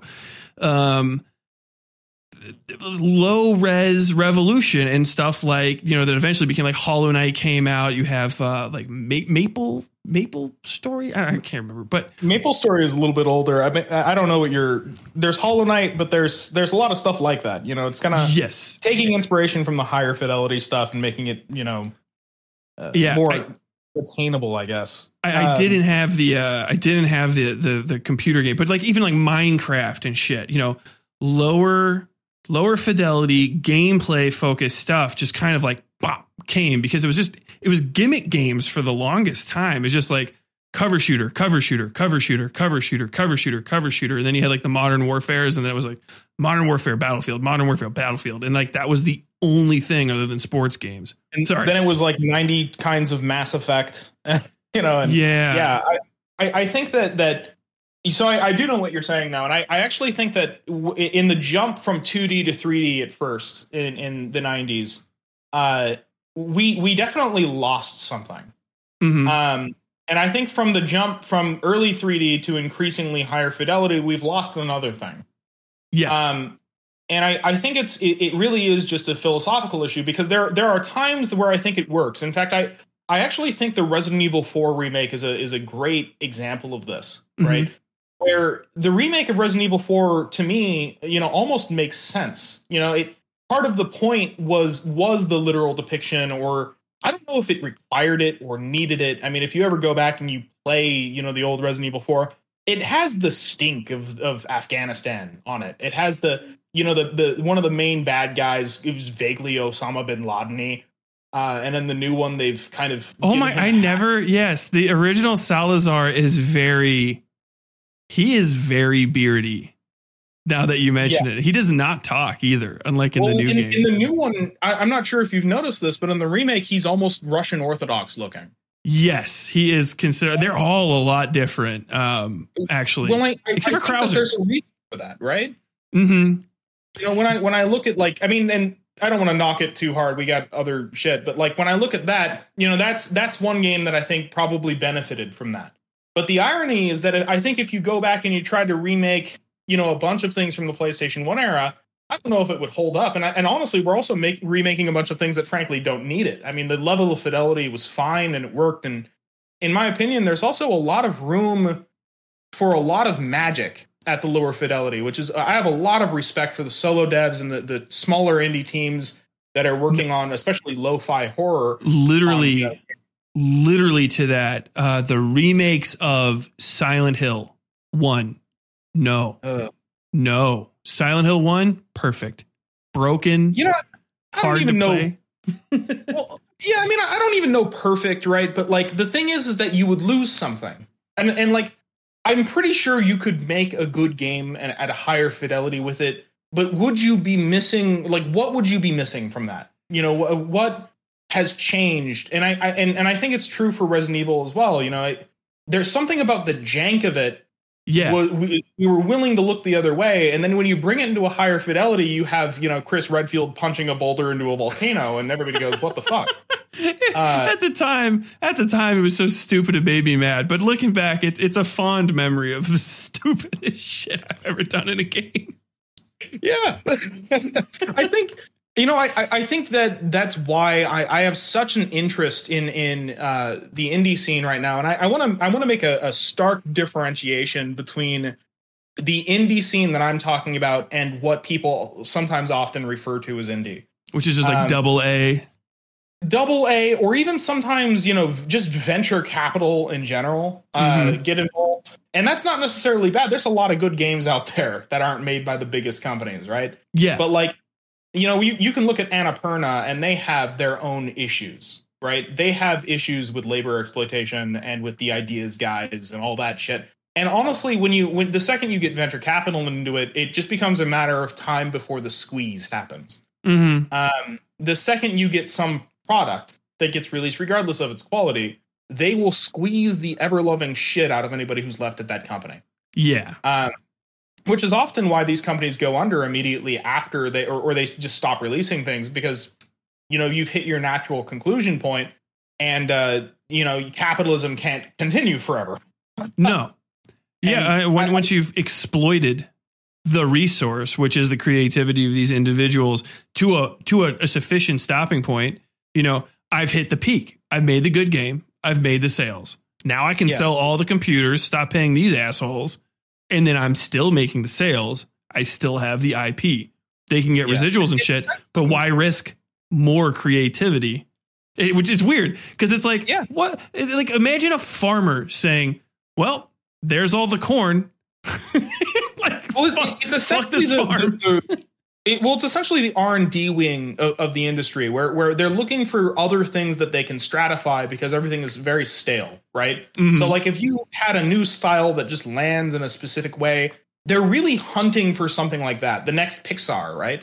It's something they can stratify, because if after your team leaves and they buy out your company, if they can produce things that look and feel identically to that, they have that product forever. I mean, that really is their mentality is can they lock down the product? Mm-hmm. It would be like buying a restaurant and changing out the chefs and trying to make sure that the food tasted exactly the same. Yeah. Like at a McDonald's. And there's certainly room for something like that in a socialist structure. There's certainly room for making, quality and cheap, right? Yeah. But efficiency is not a capitalist. What do you call that? It's not the sole purview of capitalism. Well, I think that this is why there's such an interest for me in this scene, because I actually think that there's a political struggle happening across, every sector of society right now.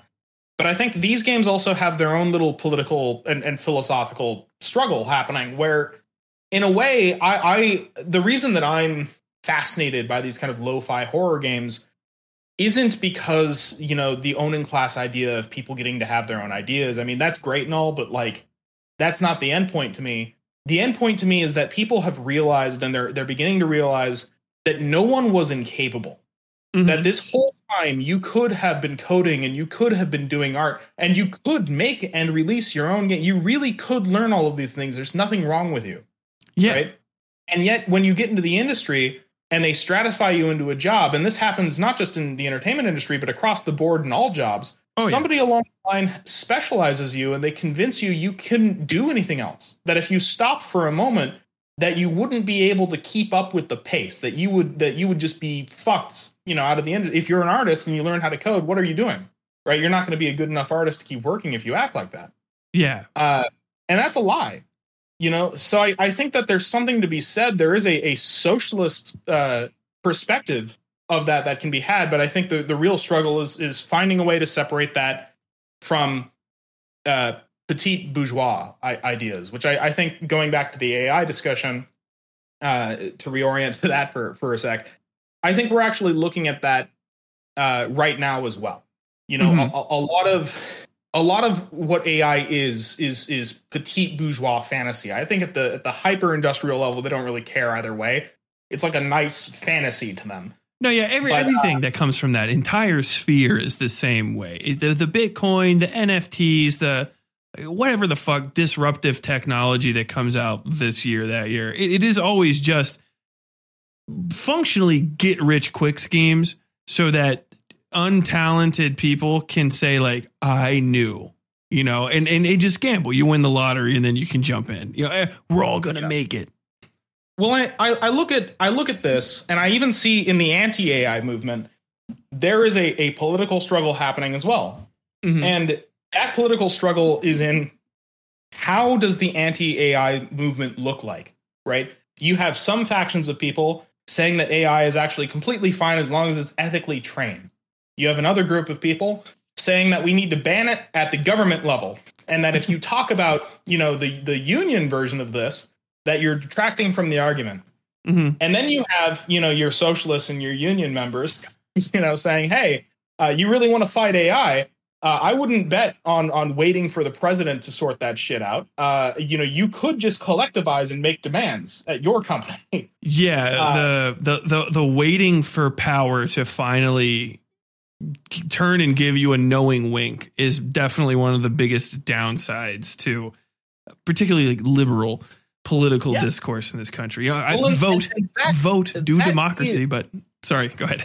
I think you're right on the money. That is the petite bourgeois struggle, because when you look at every major struggle that we've had, especially in the last 50 years, this is kind of the cadence of it, right? Mm-hmm. The cadence is, you look at the AIDS movement, you have something similar happening. The petite bourgeois kind of step in, and they start, regulating who gets to have a say and who doesn't get to have a say. And really what they boiled it down to is individual negotiation and appealing to power.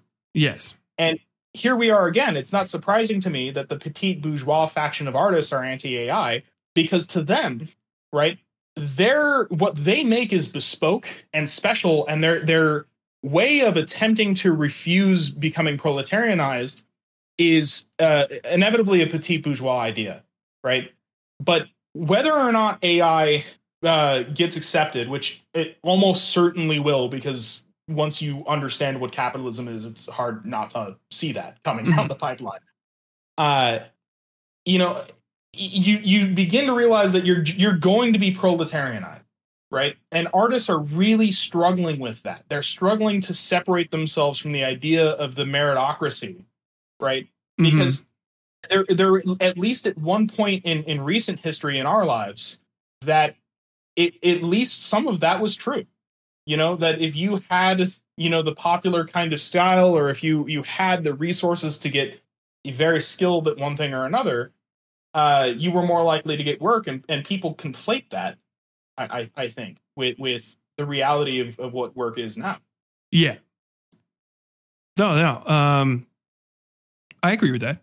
And I think also, just as a clarification for everybody listening, when we're talking about AI in this specific context, I mean literally generative AI, things like Chat GPT, Stable Diffusion, which are, to explain how they work, they are not little minds, little independent digital imps that live in magic internet land that have learned how to draw the way that Nick does, or how to write like I do. Basically what it is a program that recognizes to a degree how shape and form, or how the structure of a sentence works.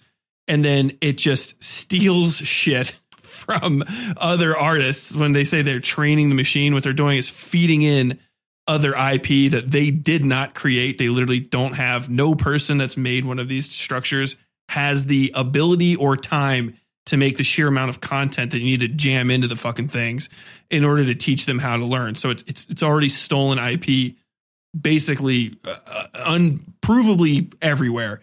And then it just photo moshes images together using basic Photoshop techniques. It looks really impressive if you just don't know how Photoshop works. But if you know how to do some fucking like meshing, layering, and how to use content aware fill and stuff, you can probably do all of these things faster. And also the hands won't have 10 fingers and be connected somehow to the eyeballs. Well, in a bad way, not in a fun horror way, in a bad way. Well, and even as that goes away, even as the AI is trained to get rid of those deficiencies, what the AI does is it copies the product, right? Yeah. So if you're an artist and you create a style and somebody feeds it into the machine, it's not creating a new piece of art. It's creating something that's building off of the rules that you already set, and it doesn't actually even understand what the rules are. It's just picking up on the visual quality of it. Mm-hmm. And it's inconsistent. It doesn't know why you made that decision. So when you say, "Oh, I want this piece of art to look like this other artist," it just goes, "Oh, well, this artist uses rounding strokes to make it look like it's something that you can touch." So it puts that everywhere. Yeah. There's no logic, for why it was there or for how it was there. It was just the literal depiction of it, which is another part of that philosophical problem I was talking about. It doesn't know why the artist is making the choices that it's making.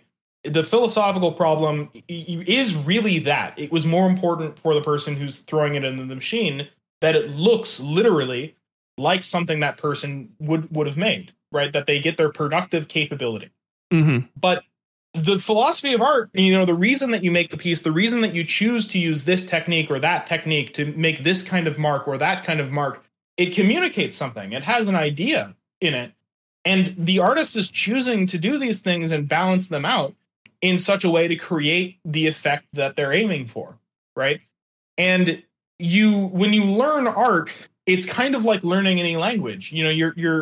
There's no right way to speak or even necessarily to write, right? Mm-hmm. It's an art. There's a way that you're communicating something else, not the literal, there is a horse 50 meters across the plain, right?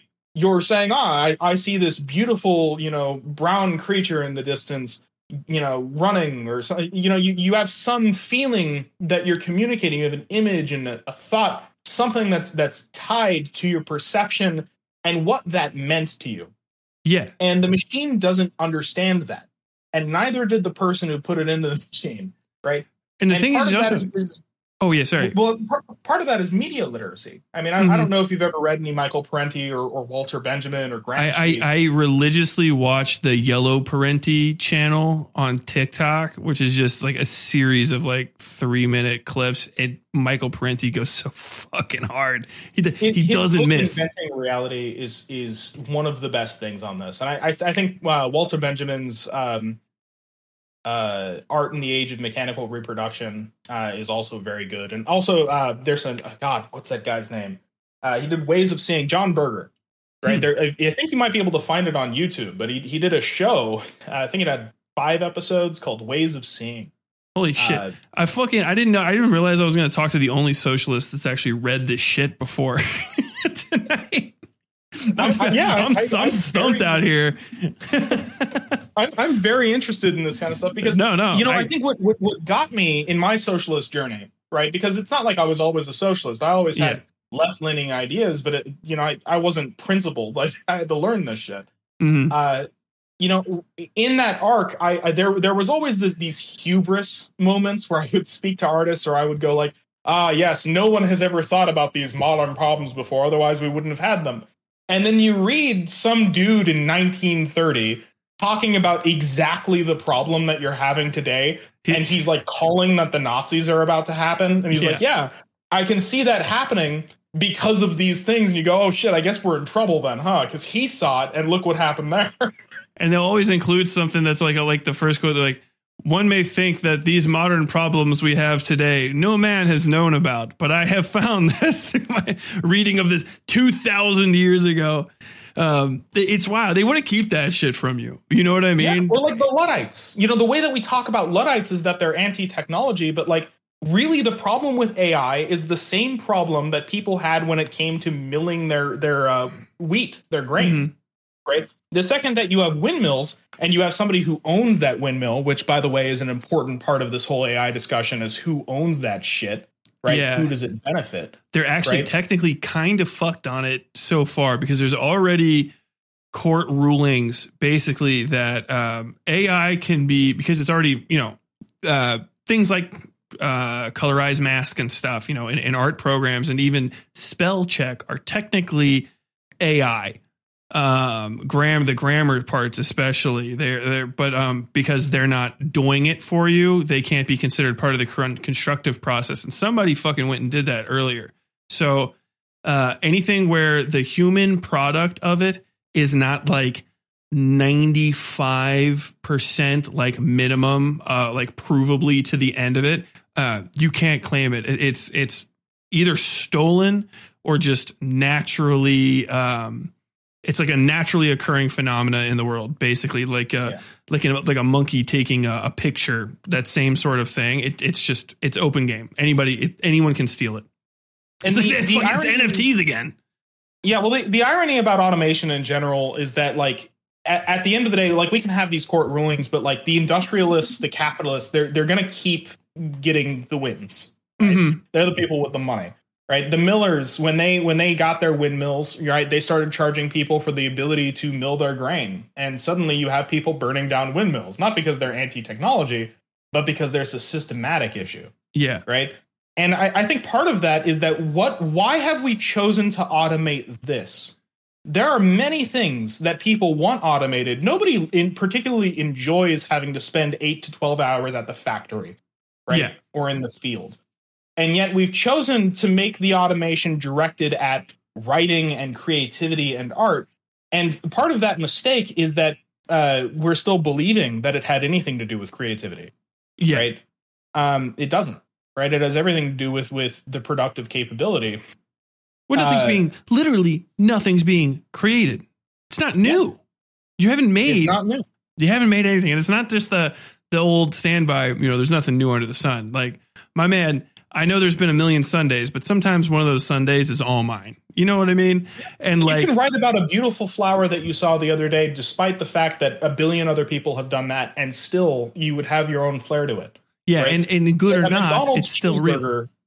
Yeah, I mean, art has just become the McDonald's cheeseburger. When you go to one McDonald's and another McDonald's, your expectation is that it's going to be the same cheeseburger, right? You don't go to like a gastro pub and expect a McDonald's cheeseburger, right? But this is exactly the problem, and it's not just in art. It's in all sections. Because now when I say gastropub, there's actually an image in your head now for the kind of burger you're going to get. Yeah. And is that not exactly this kind of problem? No, yeah, I think that ties into something that's it'll feel like it's not related, but it really is. And I think that it's the I don't know how to articulate it. Somebody smarter than me probably already has, but the way I've seen it is it's people's overconfidence and overestimation of their purchasing power. It's something I see a lot where someone says, how far is my dollar going to get me? Because we're always so fucking close to poverty that if you're not getting a perfect thing, you don't have enough resources to ever risk having an imperfect thing. So people don't want to take risks, at the very bottom of society, which is really where we make our money. You know what I mean? Well, particularly me, I don't know if you're actually selling like individually to people, but I mean, still, in a Keynesian sense, the more people have the ability to buy my art product from me, I can only sell one thing to one person. If 10 of them can buy it, that's way better than just one really rich guy who's still only going to buy one. And so all these people are like, well, I don't fucking know, man. Do I really want to spend my time watching a new show? I don't know if it's good, or do I want to watch Survivor season 87? You know what I'm saying? I think in that, right, is there's this we're all passing around the same $5, especially in the smaller artists who maybe aren't, they don't work at a studio or something. They're like commission oriented or something. it really is the same, $5, $20, $100 bill that's being passed around between all these artists. And that's just how it's been with the working class for a long time. But I think that when it comes to artists, and specifically when you talk about, you're selling your product and you're trying, especially if you're a commission artist, right? A lot of people who are surviving in that circle, I should say, are people who maybe don't take the biggest risks, right? Because you have to have some amount of consistent. And that's not to shit on their work or their quality or whatever, right? It's that it is from a business perspective practical, right? Yeah. And I think what's interesting about this is that when I look at artists who have made big names for themselves or who are very large in the anti-AI movement, there's still the conception of, I've made my product. This is my product and I'm selling it. They conceive of themselves like a small business, right? And I think the difference that I keep trying to point at, and I think there's a lot of resistance to it, even with artists now, because facing it is hard. To look at it, to acknowledge it, makes you feel bad. It makes you feel unskilled or unworthy. That when I point at this issue, that it isn't your product anymore. When you work on League of Legends or World of Warcraft or Call of Duty or whatever it isn't your product anymore. It's all of your product, right? It's every worker in that place's product, right? And it's that collective work for collective benefit thing. That's why I'm a socialist instead of right now where it's collective work for the benefit of one fucker with all the money. Yeah, who also makes the decisions and will fucking just kick your legs out from underneath you if we're making them a buck, Yeah. The dehumanization of it is really just wild. And I think people get that vibe and you get just so fucking nervous about it. Like my heart goes out to a lot of people. And I know that this shit's not like something you're going to immediately pick up. Somebody's not going to maybe necessarily listen to this and be like, well, fuck it, man. I'm going to give up on my idea to start up my own like little studio or whatever, just in case, blah, blah, blah, blah, blah, blah. But like, man, I've worked in collective spaces where it's everybody together for a common goal. It's even like in the military where my common goal was not to make money. It was to not die because I made a dumb fucking decision and ended up in a war zone. Like, hey, you guys want to fucking work together all the time to get out of this? And we're like, yeah, let's make sure we go home. I think this is why we see more solidarity with more exploited workers in general. Right. Oh, yeah. Is that when you're in it together and you really all know together that there is no say, it's not about the quality of your work. As long as it's not like you don't get to work. Right. Everybody has to work hard and apply themselves. That's just true. But at that level, it's hard not to have solidarity because you understand the exact position they're in. Well, yeah, you can't sit in the system for long enough without you have to come up against its contradictions and the just inherent fact that you are going to be exploited unless you got enough money. Well, I think artists are struggling with this one, right? Because they're looking at that and they're going like, but I'm not like them, right? I'm special. My product is different, right? Yeah, and it's really about it's so centralized even still. Yeah, you're just a temporarily embarrassed billionaire. Yeah, and if not a billionaire, somebody with clout. The irony is I don't think that they want to be billionaires. I think they want to feel like they matter, which isn't actually an unreasonable thing to say, right? But it's what they're willing to do and the perspectives they're willing to adopt about the world that makes that bad, right? Because loaded in that is like, well, what do they have to say about, the quote unquote unskilled worker? Right? I hate that shit. That's the world I come from. I am actually in the art world, not necessarily like your like art world, but especially like in writing and shit. I am a popper to people. It's hilarious. When I was even in journalism, working in fucking North Dakota of all places, I would get the down the nose because I went to college on the GI Bill. I don't code switch. I always talk like this. I sound like a fucking asshole 24/7 because I just work too hard to change the way that I talk. And people give me the like, they give you the stink. And it's like, man, you try to spit some hard game about like liberalism and the American worker, but I know you don't give a fuck about a coal miner. You don't give a shit about a plumber. Exactly that is exactly what this industry is at such a heightened level, because now it's not enough for them to be above, one sector of workers or another sector of workers. Now they've come to cannibalize themselves, right? Yeah. Because now, you'll have a UI artist, and I've met amazing artists who work all kinds of jobs, right? Who are not allowed to do their thing, right? Yeah. But for whatever reason, people look at UI and they turn their nose up at it, and they go, oh, I guess they're just not as good as the concept artists, and the concept artists are better than, ABC people, but above them you have the viz dev artists, or, your principal artist, or whatever it is. And it's always this idea that they deserve to be there, that they have more merit. And really, at the end of the day, a lot of the people who are going up that chain are just the people who have code switched. They failed upwards. I can't tell you how many times that I've met people who their entire thing is making every failure everybody else's fault and every success theirs. And it's admittedly harder to do this as an artist, but it's still possible. And I do want to, again, preface that that isn't to say that there are people in those positions who don't deserve it, or who aren't good, right? Or who didn't work hard. But I think the mistake that we keep making is pointing at that and attributing it to anything that had anything to do with your skill or your hard work. It's just some people think that they're more than labor, and that's really what it is. Because if you try to articulate to them, all right, well, if you don't respect the UI artist, what if they go on strike? Like, what do you mean they're going to go on strike? They stop showing up, and you can't hire any other ones because all of the UI artists don't cross the picket line. What do you do then? Do you not have UI? Who does that? And they're like, maybe this guy. That's exactly the thing they haven't figured out yet, and I think they're getting closer, right? Yeah, but they haven't figured out.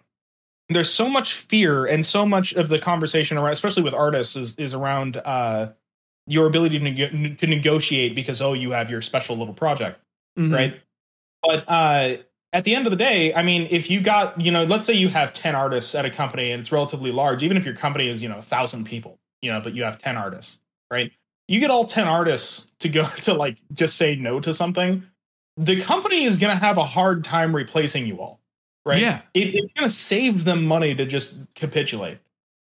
And I think that so often when I hear anti-union perspectives from artists, it really does boil down to just this kind of abstracted fear of what if, blank, or because the whole way that they conceive of their art is I'm a small business, right? Yeah. But you got to break that. The second that you realize that you're not there for you, it actually frees you to get the wins that you actually want. But I think it's hard, because to admit that in the hegemony of this system feels a lot like saying that you weren't good enough to be special. Yes. But the thing is there is nobody that's special. You know what I mean? There's just people that are victims of the great man throughout history. Yeah. And, it's because Leonardo da Vinci was great. He was really, really good at all of the shit he does. I'm just going to assume everything about him is true. But who the fuck was taking records that we have kept up in Africa about the same people? Like, what the fuck was going on in Native America? I don't fucking know. Who paid Da Vinci? Yeah, who paid Da Vinci? Who allowed him to live? Yeah. Right? Well, Alexander the Great, right? We talk about Alexander the Great, and he's like, he conquered A, B, and C thing, right? And I go, well, did he conquer that, or did the people that he told to go and do it? Yeah, the crew is out there. You know what I'm saying? And there's a lot more. History is just way too. You didn't get it all together. You know what I'm saying? It's just too many different. I bet Leonardo da Vinci had 3 or 4 people he relied on like a motherfucker to go get him charcoal. You know what I mean? Yeah. How the hell did he source hide to draw on, vellum or whatever the hell? Where did he get his paper? When was the last time you went to an art museum? Me? 7 months ago-ish. All right. Next time you go to a big museum, especially that has older pieces from 1800s and before, pay close attention to the dates if it's dated. And you'll find that a lot of those masterpieces, some of those pieces they were working on for 20 years straight, if not longer. That's insane. Right? And I have several questions that need to be answered, right? Over the course of 20 years. I mean, how are you sustaining that, right? And honestly, part of that is they had a different kind of structure of labor. You know, the master artist, quote unquote, would have people that did parts of the art for them. I didn't even fucking mention that. Yeah, Da Vinci had so many assistants because he would just make the little tiny thing, and then they would do the whole big fucking sculpture, right?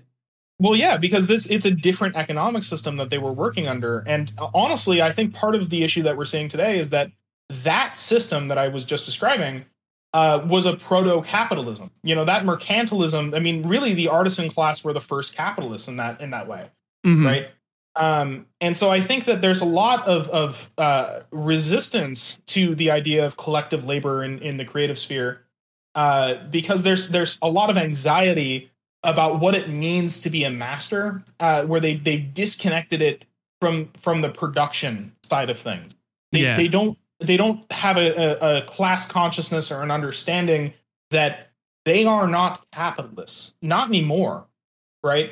And they're not even the small capitalists. And I think one of the many things that scares me about AI, it's not really.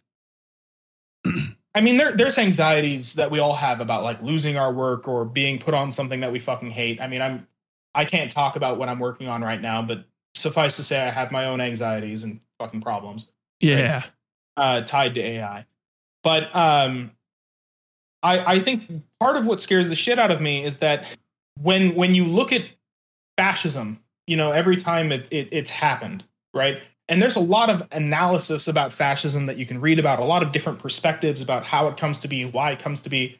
But almost universally, it is the petite bourgeois class looking to replace the actual bourgeois class, right?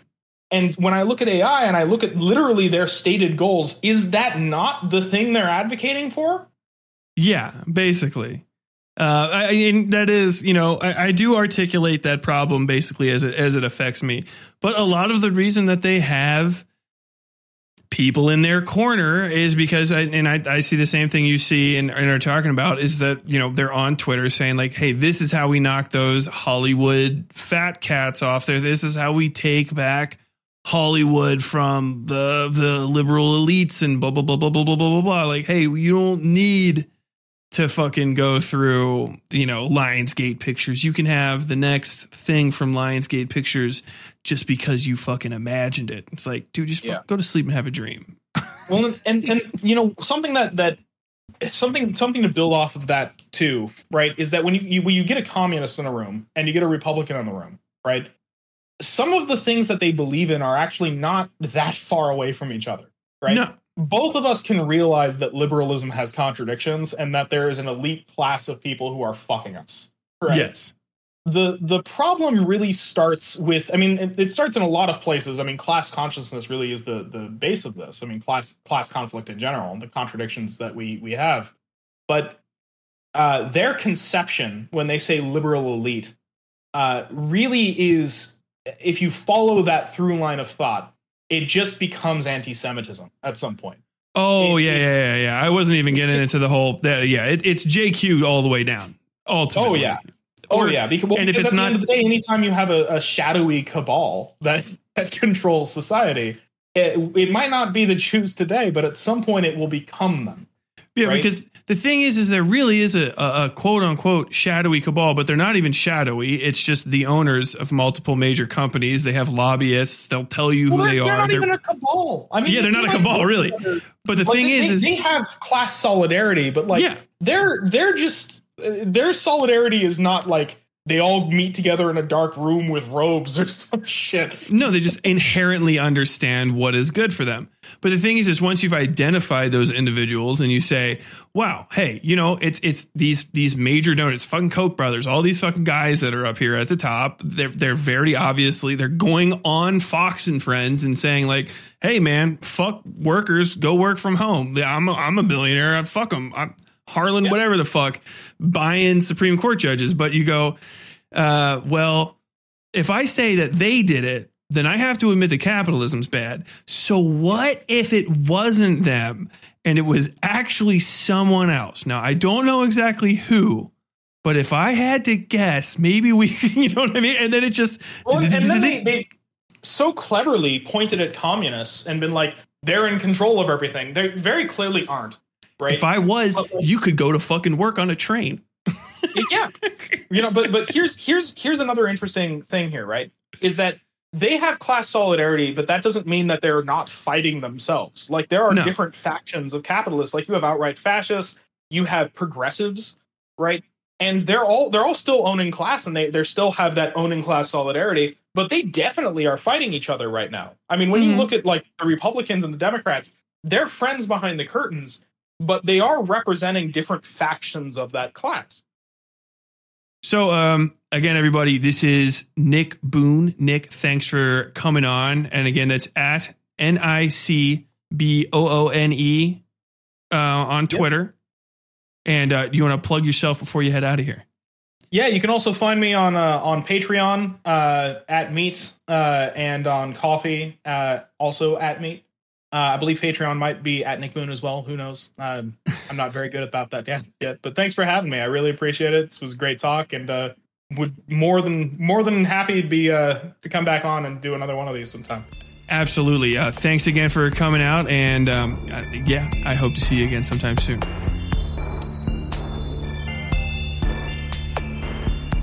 Okay, everybody. So that was the interview. I hope you enjoyed it. If you're here by now, I had to assume you had, because there's, it's a fairly long one. It's got some meat to it, not to make the pun. Just to reiterate some of the stuff that I said at the beginning, though, these things are very important to me. I just have this, idea in my head because of the way I was raised in conservative household on the west side of Cincinnati. Like, literally, I was born still during the existence of the Soviet Union, even though it was only 2 years.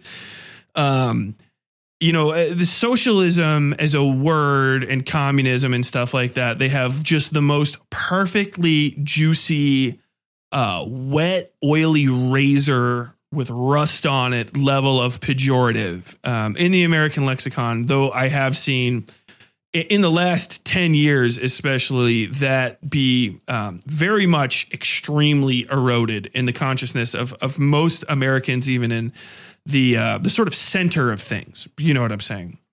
I think out there, like everybody that's listening to this in general, you should understand that labor does have value, whether how you want to approach it. If I'm not telling anybody that tomorrow, you need to the old capitalist standby from the 1960s of you're going to sell your house and give all the land away, and you're going to be sharing your toothbrush with people. I'm not telling anyone to make any life changes that significant. I would like you to just listen to the things that we said, take them in. And of course, I think I mentioned this at the beginning, but also here at the end.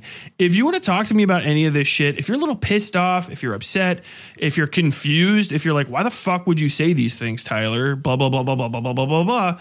Always just reach out to me. I will think more of you as a person if you come to me as a fan, as a listener, what have you, and send me an email and say, like, these are my specific problems with what you said, and this is why I feel like a little upset and maybe like a little let down by you politically in this respect. I will respect you infinitely more if you send me an email, westsidefairytales@gmail.com, westsidefairytales@gmail.com.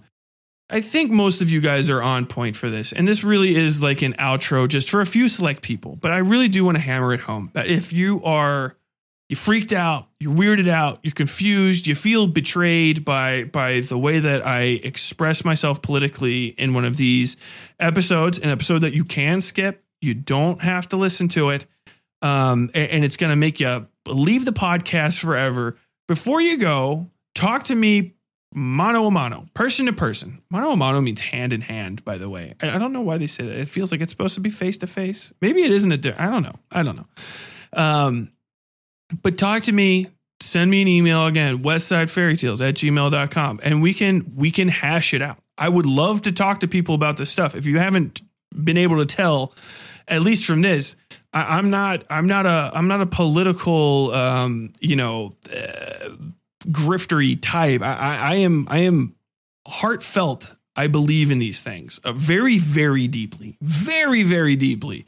Because of my lifetime experiences in the labor market as a quote unquote low skill worker, which is insane because I have to know how to fucking operate every single version of a power tool.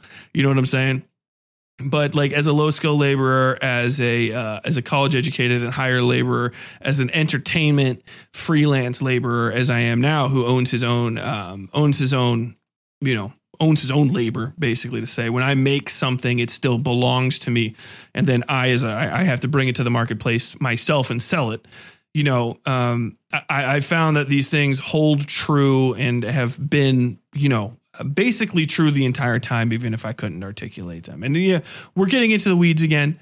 And I feel like that's enough disclaimer ultimately. So I'm going to round this out by saying I love you guys. New episode of the West Side Fairy Tales Horror and Dark Fiction Podcast, episode 13 of Sin Carriers. Swamp, I believe. Should be Swamp and then Snake. Yeah. Swamp should be next, though. That should be coming out in about 2-ish weeks. I have to get a whole bunch of water noises ready. If you enjoy this episode, if you enjoy the podcast in general, patreon.com/Westside Fairy Tales, you can get access to more content overall now by far than is on the regular feed. Very soon, probably the next couple months, you're going to be able to read the first issue, probably in whole, or I might release it piecemeal. I'm not sure. You will be able to read the first issue of the official West Side Fairy Tales comic, Come Find Me in Hell, which I actually will be releasing. I'm drawing this in the background, and I love it, and I think you guys will be really interested in it too. It takes place in the far, far flung, a post-apocalyptic future, and the people who are in the West Side Fairy Tales beta reader program, you guys will be able to see a lot of those earlier. And as a matter of fact, I'm supposed to be uploading them to the Patreon right now. I haven't been doing that because I'm still kind of solidifying the overall look of things and making sure that they're basically clear. I know that's still something I can put in the beta program, but I also wanted to make sure that I was actually going to finish it this time because if you guys don't know this, like a year ago, I got sick. I got COVID for the first time, and I was out for like a month. And in my fever dreams, I was wandering back and forth to a Wacom tablet and trying to teach myself how to draw, and it was horrible. It was very bad, very bad effort.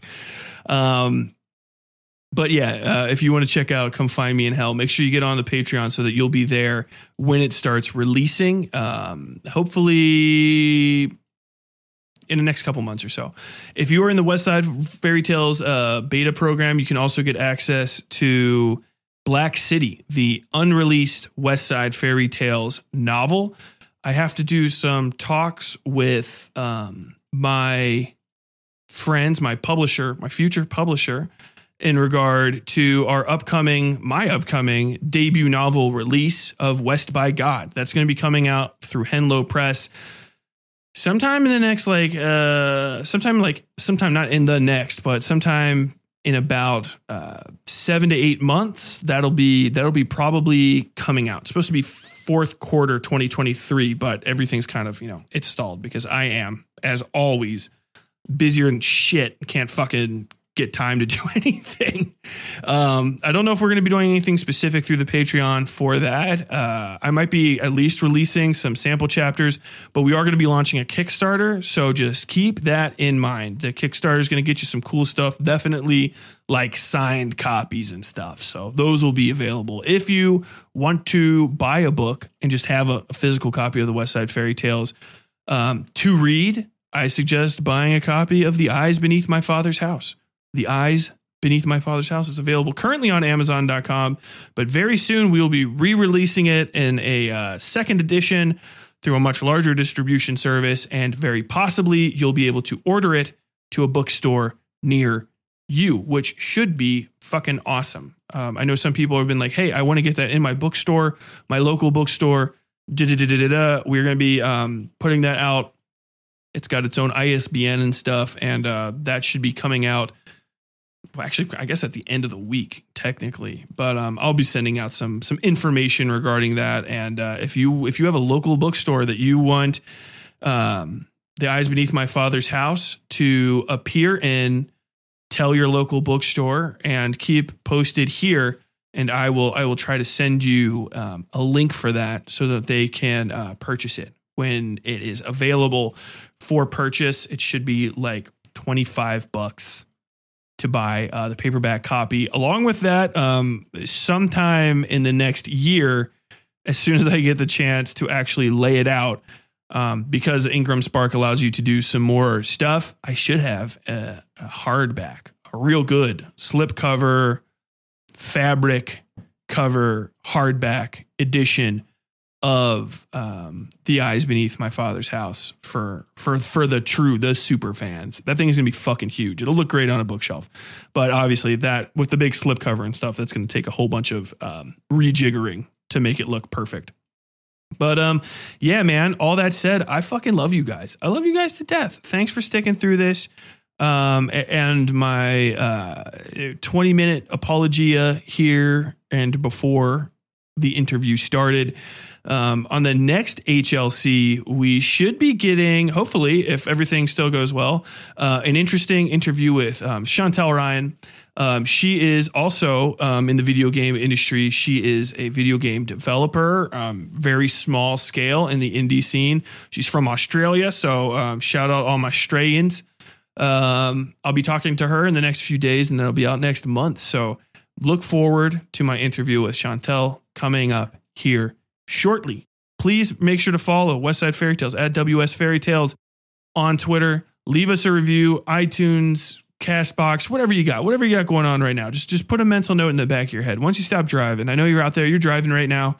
You're listening to this. You're like, shit, I can't believe the episode's almost over. I've been listening to this for like a day and a half, but I still have half an hour before I get home, and I don't want to listen to the FM stations right now because I'm vibed. I'm listening to talking. I don't want to hear any music. I'm sorry. I could keep trying to talk longer for you, specific listener, but put a little mental note in your head. Castbox, Apple, iTunes, whatever you listen to your podcast. If you're listening to this on YouTube, whatever it is, please take a second, hop down there in the comments, subscribe, whatever it is, and leave a nice review. Say, hey, this was good. Or, in the converse, I guess that, well, everybody that was going to leave a bad review on this episode has already done so. So thank you also for putting us back in the mix. Patreon.com/Westside Fairy Tales, as I said before. Facebook is Westside Fairy Tales and the Westside Fairy Tales Horror and Lit Club. And don't forget to join our... When you make decisions for your company, you look for the no-brainers. And if you have a lot of mailing to do, Stamps.com is the ultimate no-brainer. It streamlines your processes to make your business more efficient, which makes you less busy. Mail checks, invoices, legal documents, and everything you need to keep your business running with Stamps.com. Seamlessly connect with every major marketplace and shopping cart. Schedule package pickups and see your cheapest and fastest shipping options from different carriers. With rates up to 89% off USPS and UPS rates. And with the Stamps.com mobile app, you can take care of mailing and shipping wherever you are. Make the same no-brainer decision as over 1 million other businesses with Stamps.com. Sign up with code PROGRAM for a 4-week trial, plus free postage and a free digital scale. No long-term commitments or contracts. That's Stamps.com. Code PROGRAM. Our Discord. I have a Discord. I'm in the Discord all the time. I'm constantly in there. So really one of the best ways to get a hold of me or to talk about anything related to the podcast is to go to the Discord. Those links are going to be in the episode description. So until next time, as always, stay safe out there.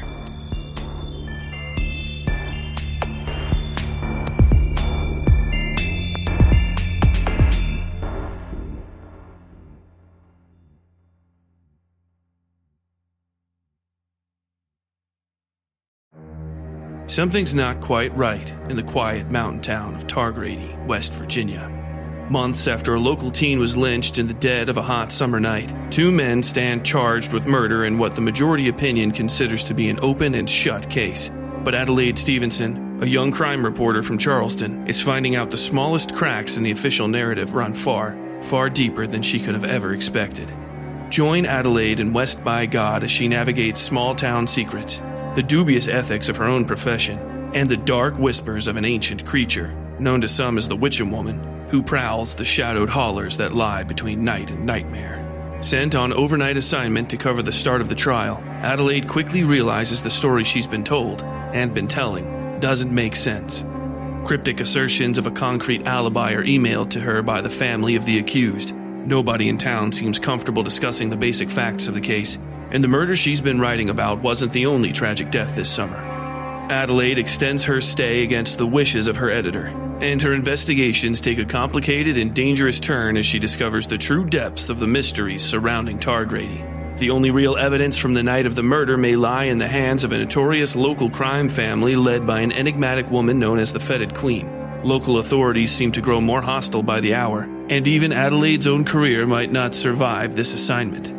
Featuring an eclectic cast of characters ranging from violent and horrifying to outlandish and fabulous, West by God is a must-read novel for anybody who enjoys Twin Peaks, Stephen King, and all the creepy places you find just off the path in the woods. It is the debut novel of Tyler Bell, a USMC infantry combat veteran, former crime and courts reporter for the Charleston Daily Mail, and creator of the award-winning West Side Fairy Tales horror and dark fiction podcast. Due for release by Henlow Press in October of 2023.